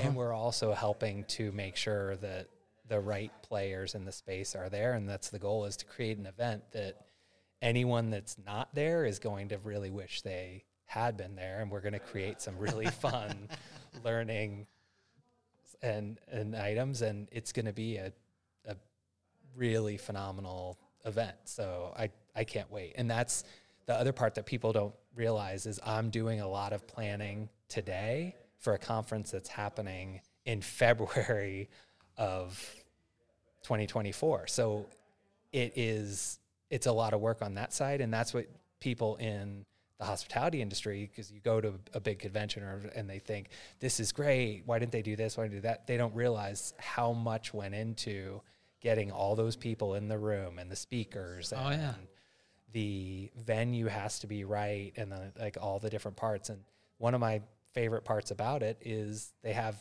games as part of this. And as mentioned, I am highly competitive. So they do cornhole, Jenga, and another game where you toss a ping pong ball into a bucket, and then some other different variations, darts.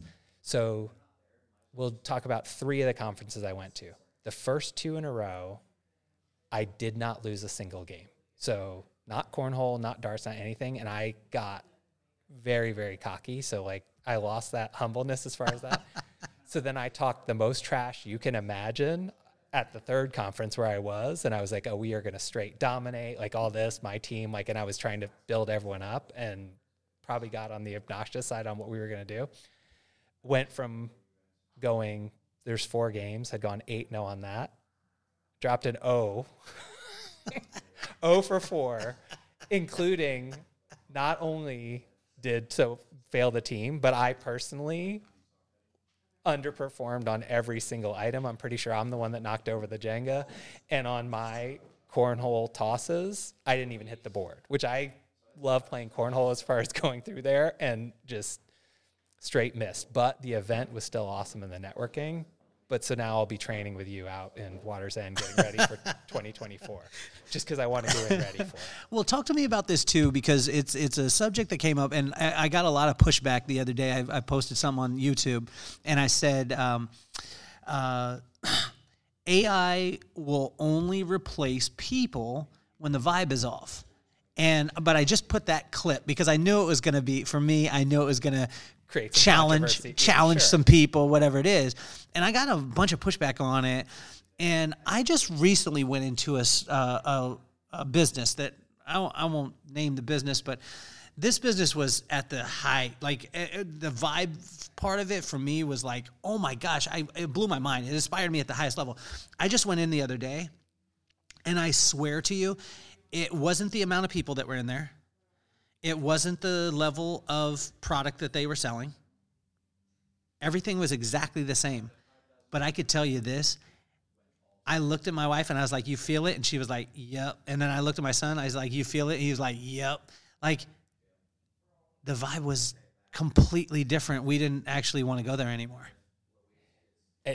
And I think you're nailing, and on that, I think hospitality more than almost anywhere else, they need to be highly cognizant of that. Because how do you construct it though? Like, from your standpoint in a hospitality part, like for me, when I was looking at it, just because it's something that I've focused on throughout my whole entire life. Sure.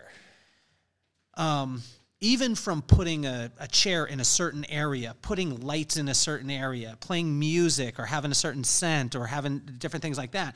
But for me, this is just my perspective. For me, the chicken nugget makers, right? You remember the chicken nugget makers? Yeah. World champions. Basketball team that was a 4th grade team that I coached. On all of those, pretty sure they beat another really good 4th grade team in the championship. And here's so quick story on that. My son did play for the team that lost in the championship to the chicken nugget makers. Yeah. And one of my proudest dad moments ever was actually between my son and your son. At the end of that game, they both played really hard. The chicken nugget makers won the game pretty handily. Like, it wasn't like it came down to the end, which I think that part helped on that. But my son in the loss, I could tell looking at his face, like he was sad about the loss. The very first thing he did is walk over and congratulate Maddox, shook his hand. I didn't tell him to do it either. Like, I didn't say, go and do this. He congratulated him and complimented him on the trophy. And then Maddox came right back with, you played really great. That was a good game. And it was such a pure and good moment to see that it brought me a ton of joy. And that's in a loss, which, as you know, as you mentioned before, I don't love losses, whether it's kids sports or Xbox or anything else. But like, that really did make me extremely happy as far as like seeing that. And that, so anyone that didn't happen to be at the championship game that knows the vibe Kelly's talking about, where his team came into the game with Kelly with a giant boombox and all the kids dancing and singing, and there was something to it. And when I was coaching football, I may have stolen a little something from the great Kelly Cardenas when, after coaching, we'll tell the quick story about the very first game I ever coached of flag football was a 40-0 loss that was a shellacking in every set of the word when the kids were all in kindergarten. It was my first time coaching. And I had told my wife that I was going to construct the playbook, and she's like, they're in kindergarten. There's no playbook. You just go out there. So I was like, oh, okay, I guess that's right. So I get out on the field. I'm going against a really good coach here in the community, Ole Olson, who, great guy and that, but he had his kids were either in kinder or first. they had already played a few seasons, and their kids were going in motion and then going deep as far as that. So on the very first play, when they threw like a 10-yard pass, which for kindergartens is basically the equivalent of a 70-yard pass, and I'm just literally on the field in shock. But what I'll never forget is I tried keeping the kids happy, and as far as that, but I am truly like dying inside going through there, like picking up kids, trying to move them from one spot to the other. But at the end of the game, when I am feeling utterly and thoroughly defeated and truly a failure, like I have, because I failed pretty significantly, 40-0. And there was an older man that walked out to the field and said, "I just want you to know you did an excellent job." And I looked at him like, I honestly thought he was being a jerk, because what I did was a very poor job of coaching. And he said, "Take a step back and look at the kids." And I did. And all these kindergartners on my team, they were ecstatic. And then one of them, who is a great kid, which hopefully you could see a kid in the neighborhood, like in the area named Rico, who's just a ball of positivity. That's who he is. He comes up to me and he's like, "Coach, did we win?" And I was like, "No, buddy, we didn't win." But then I realized, I was like, because stayed positive and went through there, I didn't feel it, they did. But and this gentleman had said, "Look at the looks on these kids' faces, like they're all smiling. Like, you couldn't have done a better job than that." And that really spoke to me. But so then the other part, when we had a really rough season, got knocked into the bronze, and that where I had now done, I think, 9 seasons without ever winning a championship. And this was already announced was going to be the final one I did, just because it's a surprising amount of time going through. Yeah. And I stole from Kelly Cardenas with the kids singing before the game. And one of the parts I'll never forget is from their semifinal game over to the championship game. These were little 5th graders about to play a 6th grade team, and they were singing meme songs and coming back and forth, and their friends had gathered with them for the walk from one to the other. And I just kind of soaked it in and looked at it, and I was like, no matter what happens in this next game, this is a win, right? Like, this is a win, like, coming through. And then they did wind up getting the win, so that was fun because they got the big trophy and everything else. But then you realize it is the journey, not the end point. And it's the same thing with the company, like coming back to like, how do you create that vibe, that environment? So in that scenario, it is this, and I see it with the girls in their lacrosse team. It's like when they're out there having fun and challenging and going through, it's so fun to watch and see it and be a part of. But you also see when the vibe is off in any game. So not necessarily a team like that, where the two of us were on the sideline of a game and we saw like things being said and different. And you can see that same thing that happens in youth sports happen in professional sports, and it happens in business, where those teams that truly do come together and become greater than the sum of the parts, if you can create that in a work environment, then you have truly done something. So like, and that is what you're doing with this, with the podcast that you did 276 episodes before this. And then I'm sure you'll have, I can't even count how many episodes after that. And it's, you created a business of just being you. So when you look at what your personal brand is and what that part, then you've done exactly that. So I did go out and hire the best social media manager in the world. So I did land Marcy to handle like setting up my Insta for this. So anyone that does want to follow me, I'll have exactly 1 post on there right now. So you're going to want to get in there and see that content before we go through. So you can get in early, get on the ground floor. Invest in Microsoft in the 80s. At Nick Horgan Official. That's my Insta handle, and it's going to be great because I'm going to grab some content from this podcast right here. Last name is Horgan, in case you couldn't spell it. So we have that part there, or maybe Kelly will be kind enough to put the link. So, I'm going to put the link. And especially when, and you could be there and see the entirety of the social media presence. Like Gold Rush is one bio headshot of me. but we'll get some reels on there and everything else. And you can say that I was there at the beginning. The part where, like, this is the part when I can't get Kelly on the phone after he's gone all the way big and he's getting paid $500 million a year as far as that on the I'm going to say, I was on the podcast once. Here's the link to it. I kept it. In fact, you'll see it. It's on my Insta. And they'll be like, wait, as far as this, that was the second post. You really do know Kelly Cardenas. That's true.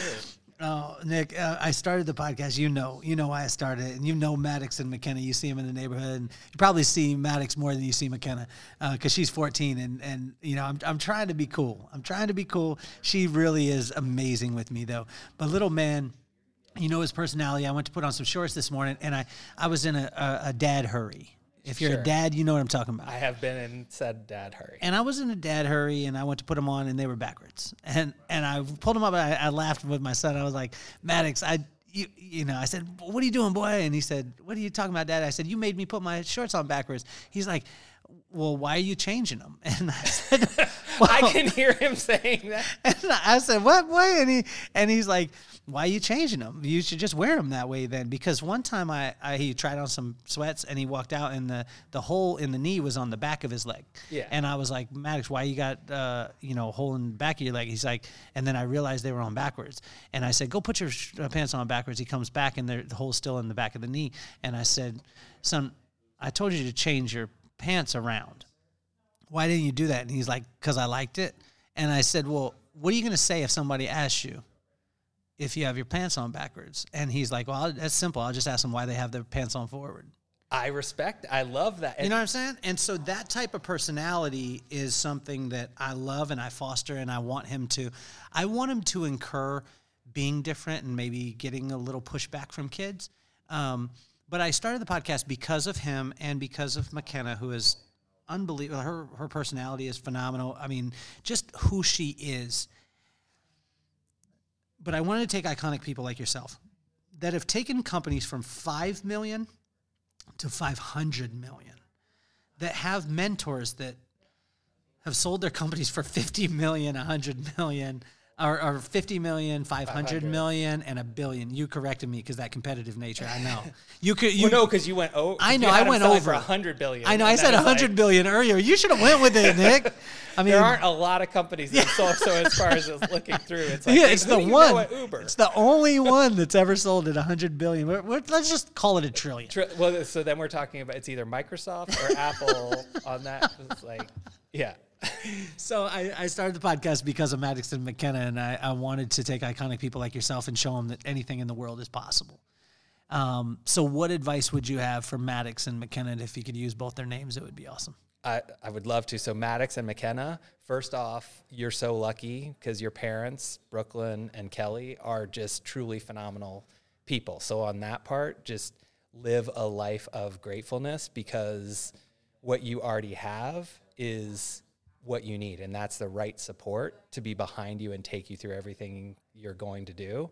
And then McKenna, I visited your namesake not long ago, so we were in Hawaii, and Marcy and I did talk about that, and I was like, oh, I wonder if that's it. She's like, McKenna's a common name. It's not because of that. So let's just quickly clarify that. It is. All right. 100%. Perfect. Thank you for that. And then the other one, I'll say, Maddox, take it down tonight because I know you've got 2 big games, hopefully, and my son Spencer's on that team. So yes. The advice is put that all out there and stay true to who you are, because that's the part is, and really that's advice for both of them, is once you really know who you are as a person, which I think they'll have a huge head start against most people because it's been fostered, then you can really become who you need to be able to accomplish really whatever's in front of you. So once you have gotten to know yourself, if you can then take that to do truly amazing things, then there's a lot to be said for that. And that's where I've been so fortunate,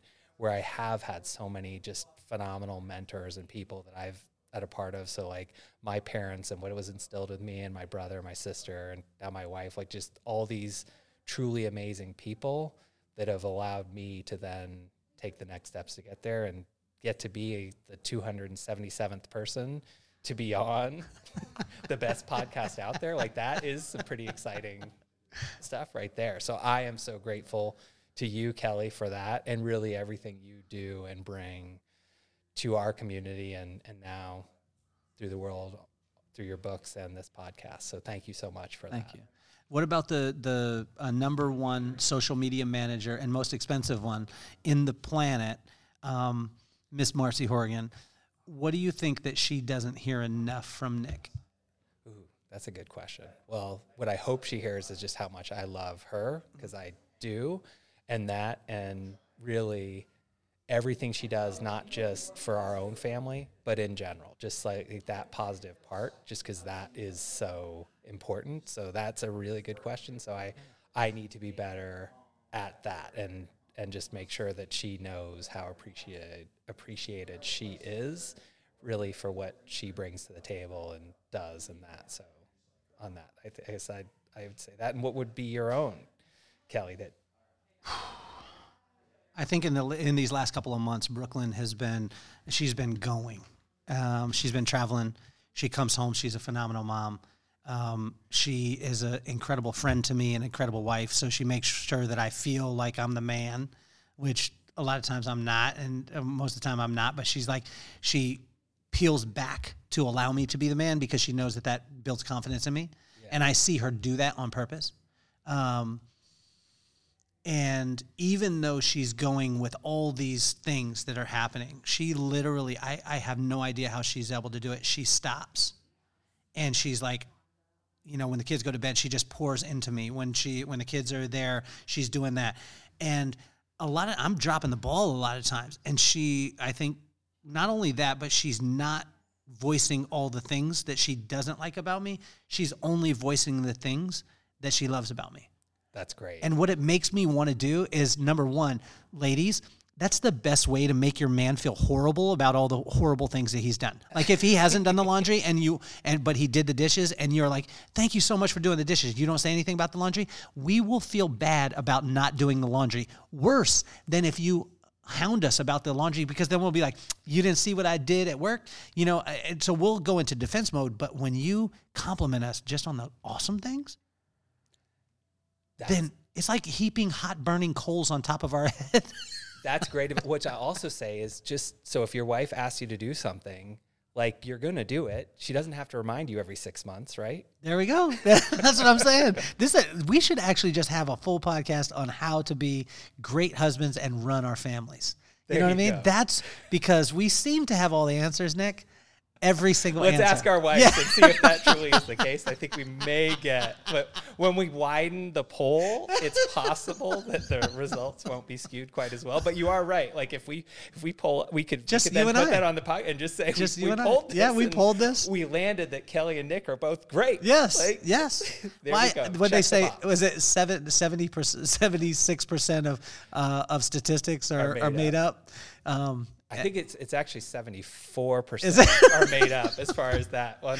According to a poll that I just made up right now, it's 85% of them are. So when we come through there, so that's their final part as we look through, it's like, so I'm extremely fast at math. It's like, well, so give me a problem. It's like, all right, what's 16,000 times 554,000? I don't know, 64. Wait, but that's not even right. I know. I said I was fast. I never said I was good. Like, let's look at that. And that is why we come to, like, as far as the real data, as far as that and telling the story. Yeah. So without doing the commercial for it. But that is the part, is like, make it easy for people. And this applies. I'm not talking about my own company. No, yeah. But for whatever it is you're doing, if you can make it simple for others to be successful, you're going to wind up finding success yourself. It's amazing that you say that because, listening to this and having this conversation is so enlightening because it's a microcosm of who you are, because you told me this concept of doing the right things, focusing on the people, building relationships, all this stuff. And then you tell me all the stories, and every one of them is laced with that part of it. And I kept trying to listen to hear okay, well, but there was this secret silver bullet that Nick has, and I'm trying to grab the silver bullet. That's where my mind was. But every time it was like, you told me the story, and then I was like, damn, he said it again. He didn't say it, but those exact words, but it embodied it in it. And to realize that part, you make things simple, Nick. Like, you make things simple and consumable, although you work in a very complex industry, you work with very complex, high numbers, all the stuff. It's so encouraging to hear that at the end of the day, if you can connect with the people and you can make sure that they feel amazing and you can deliver a product that is going to make them feel amazing, everything works out. Which I have found that to be exactly the case. And this does go back to my dad, and it was something that I do remember and was instilled really early, is making other people feel good. Like, there is something to it. So he had something he was doing at work where he actually had written down, which I certainly never did this, but he would give a compliment every single day, and he had a list. And I still remember he told us he did this, and we all thought it was like a little bit crazy. But then I was like, you know what? That is positive, because he's putting positivity out there. He also took notes in the closet, like my parents' bedroom. Like, he wrote stuff on the wall. So like, we saw like Nick getting married, like this, and like just different things. Like, so things he was taking, and that may have been like, as he was starting to forget, he put more things in there so he'd remember. But he was doing this even when we were little. Like, he put like, and some of it would be just like what the weather was like today. So he would write little things. But so like that complimenting people, like that was something he did. But I still remember my sister had one of the like best gotchas ever, because we're at the dinner table and we had talked. We all knew my dad did this with like the compliments as far as that, and like had like the day of the week where he'd kind of roll through to make sure he's being positive to everyone. And he said something really nice to me about me, like at that. Like, and I truly can't remember what it was, like something, but it really was a really nice statement. And without missing a beat, my sister looked over and she's like, yeah, well, maybe it's just your day. Like, which if people didn't know the first part, it's kind of a funny statement of maybe it's your day, like you're having a great day. But no, she was saying, like, your name just showed up on the checklist. It's like, oh, hey, Kelly, your hair looks great today. Like, but it's amazing in that, because even if you knew it was just your day and a person said something positive about you, it still impacts you. It still works. As long as here's the key on that, as long as it is sincere. Yes. So that is the part. And with me, it is. Like, when I come and I say those things about you, they're all true. I do not do this to someone I don't respect or have like the thoughts for. The insincere, I don't do it in any way, shape, or form. I also do not believe in like the adage, show respect to every person. I don't respect everyone. So, and if I don't respect you, I don't pretend that I do. Like, I can't help that. Like, as far as who I am, like I will be polite to everyone, and I will be respectful toward everyone. But if someone doesn't act in a way that they deserve respect, then I don't believe in respecting that person. So that part where it is sincere, and that, like, the way I think of you and what you've done and who you are as a person, which Marcy and I talked about this with you specifically as the example of embodying like that. So it's like, because a lot of times you'll see it like the football fields or the lacrosse fields. It's like, be this, act the champion, go through there. Like, you really are saying, like, say the positive things about each person, like build him up, build her up, like do those things. Like, and it is the right way to be and go through there. So you embody it. So I love that. But if you didn't do that, like, I wouldn't be sitting here on the podcast, and I would have waited more than just the 3 years as far as getting on. It would have taken us like 10 years. Nick, will you please? Well, when I was talking about the chicken nugget makers, it's wild because it's just one little thing that we did with the chicken nugget makers. We did with the with our football team, the football teams that I've got a chance to do. Actually, it's funny because Maddox plays 2. Yeah. And we do it on one and don't do it on the other. And you see the difference, yeah. And it's just, and what this component is, but we also did it to build a multi-million-dollar company. And all it was we call it Speaking Life. So it's specific, use the kid's name or the person's name in your company, specific. And you use their name, you look them in the eyes, and you tell them something specific that they did that impacted you in a positive way. Yeah. This changes the vibe.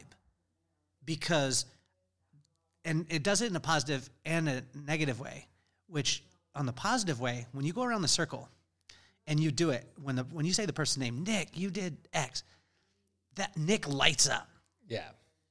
But then when Susie's sitting next to Nick and 10 people went and they didn't say anything about Susie, Susie's like, I'm going to do something good next week to be able to make that happen. It's amazing how simple those things are. And I keep hearing my pops, because my pops would be like, boy, there's only one business in the world and one business only. And that's the people business. You take the people out of the business, then you have no business at all. And I'll be like, yeah, whatever, Pop. But now I sit with you at the top of your industry, flying at some of the highest levels in business. You said the exact same thing. Yeah.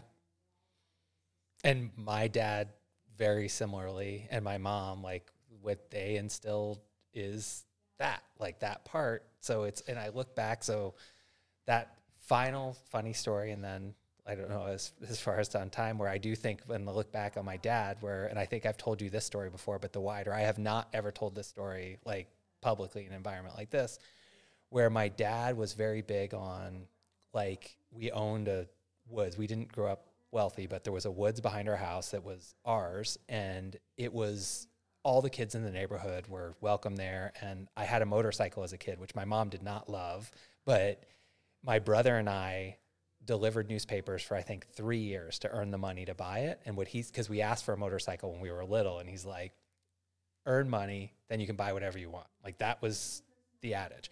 So we worked, delivered newspapers, 3 years, 3.5 years. We got $500 to go and buy a little Honda XR80 that we used to ride back there, and we had so much fun. But there was a crotchety neighbor on the other side of the creek that was there that used to complain all the time, and he would call the police on us while we're in our backyard riding. And so, like, the police would come, and then my brother was older, so he would be the one that would talk to them, and they would say, and then they stopped coming, because afterwards they were like, there was a noise complaint. Who owns this land right here? And my brother would say, we do.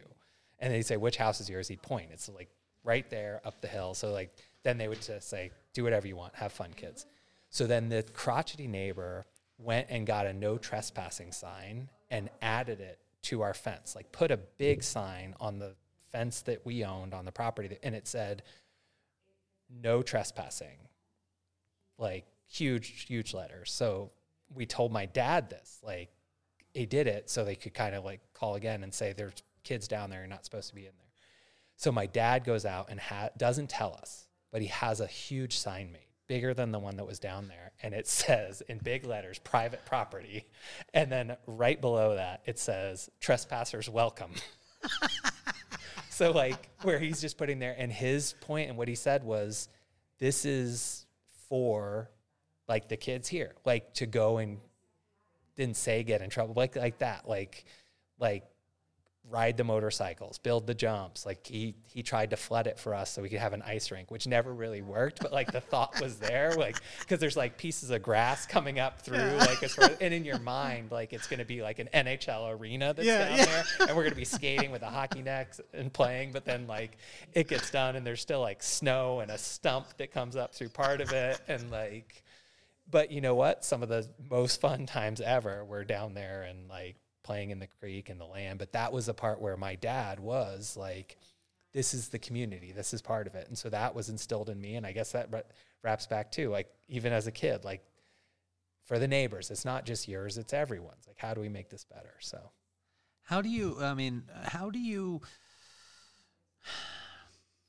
I've had so many people tell me this challenge they've got to when they're helping other people. Like, you hear the old adage that is, if you help everyone to get what they want, you never have to focus on what you want.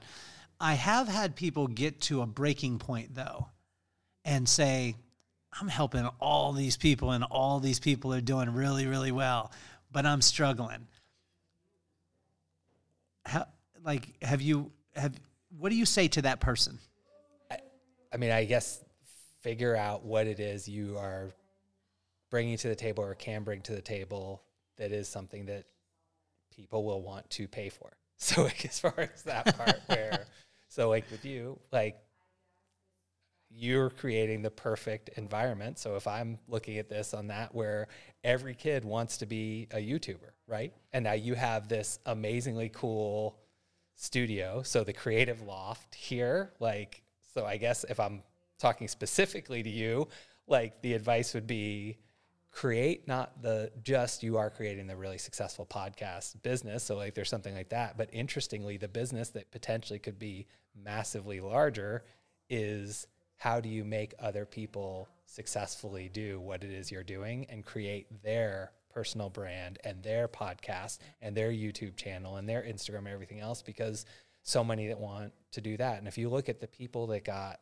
rich during the gold rush, it was not the people that panned for gold and found some. It was the ones that were selling the pickaxes and the shovels and the like restaurants and the inns and the other establishments that were created. Like that's the people that built the wealth. So like on this, where the market that we're going into is, how do you profit on that? And when you look at AI, for instance, it's like, who are the companies that are going to really benefit? Well, NVIDIA and like that, the ones that power kind of the behind the scenes in that. So it's just thinking about things in that way. Yeah. Like it's in kind of an asymmetrical way to think about, like as far as that, where you already have this super successful business that you've created and this really powerful brand and your books, but how do you then take this and create it into something more, which you've done already with the Hideout and what you're doing and bringing people together and helping them to truly understand. But like, what are the other pieces? And I think you already are doing this to some degree, but how can you then create it into a business that scales? Because that's the part where the leverage and the scale, if you think about how like real crazy wealth it's created, it is how do you take what you've done and then bring it to a much wider group or audience and help others to also do something similar. Well, it makes sense. And it's funny because I just had a friend, we were speaking yesterday, and he asked me that question. And most of the time, and it's amazing because you answered it in that way, is a lot of times is checking the motive of why you're helping the people, right? Because I've had people that get to maybe let's call it a marathon, 26.2 miles. I remember the 0.2 because I did one. Yeah. And the 0.2 is hard. Oh, it's the hardest. But 10 miles in, if you're like, okay, I already ran, can I just call it a marathon? It ain't. 13 ain't a marathon. Yeah. 18 ain't a marathon. 26.1 ain't a marathon.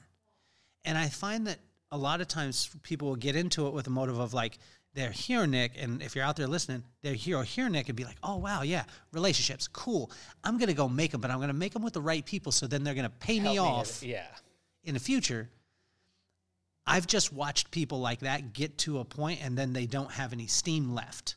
Then they get frustrated. Whereas when their motive, like with you're looking long game, and you're like, no, I'm not giving you something so I could get something. I'm not even looking. It doesn't even cross my mind. Like that part is true. Like it is.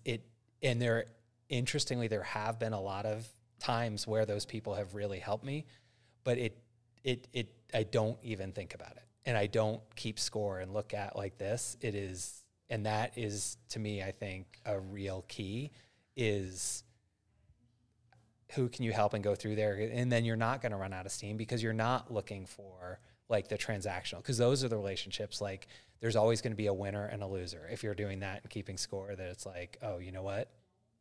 You did this, so I need to do that. Or because you brought me crumble cookies, I need to bring you that, where there's no part of. And actually I did so before I took the job with Amaze Insights, I did some sales training with a team. It was a high-powered CEO and his co-founder, really, really smart guys, and they're scaling a company that's successful, but they're ready to make the jump to the next level.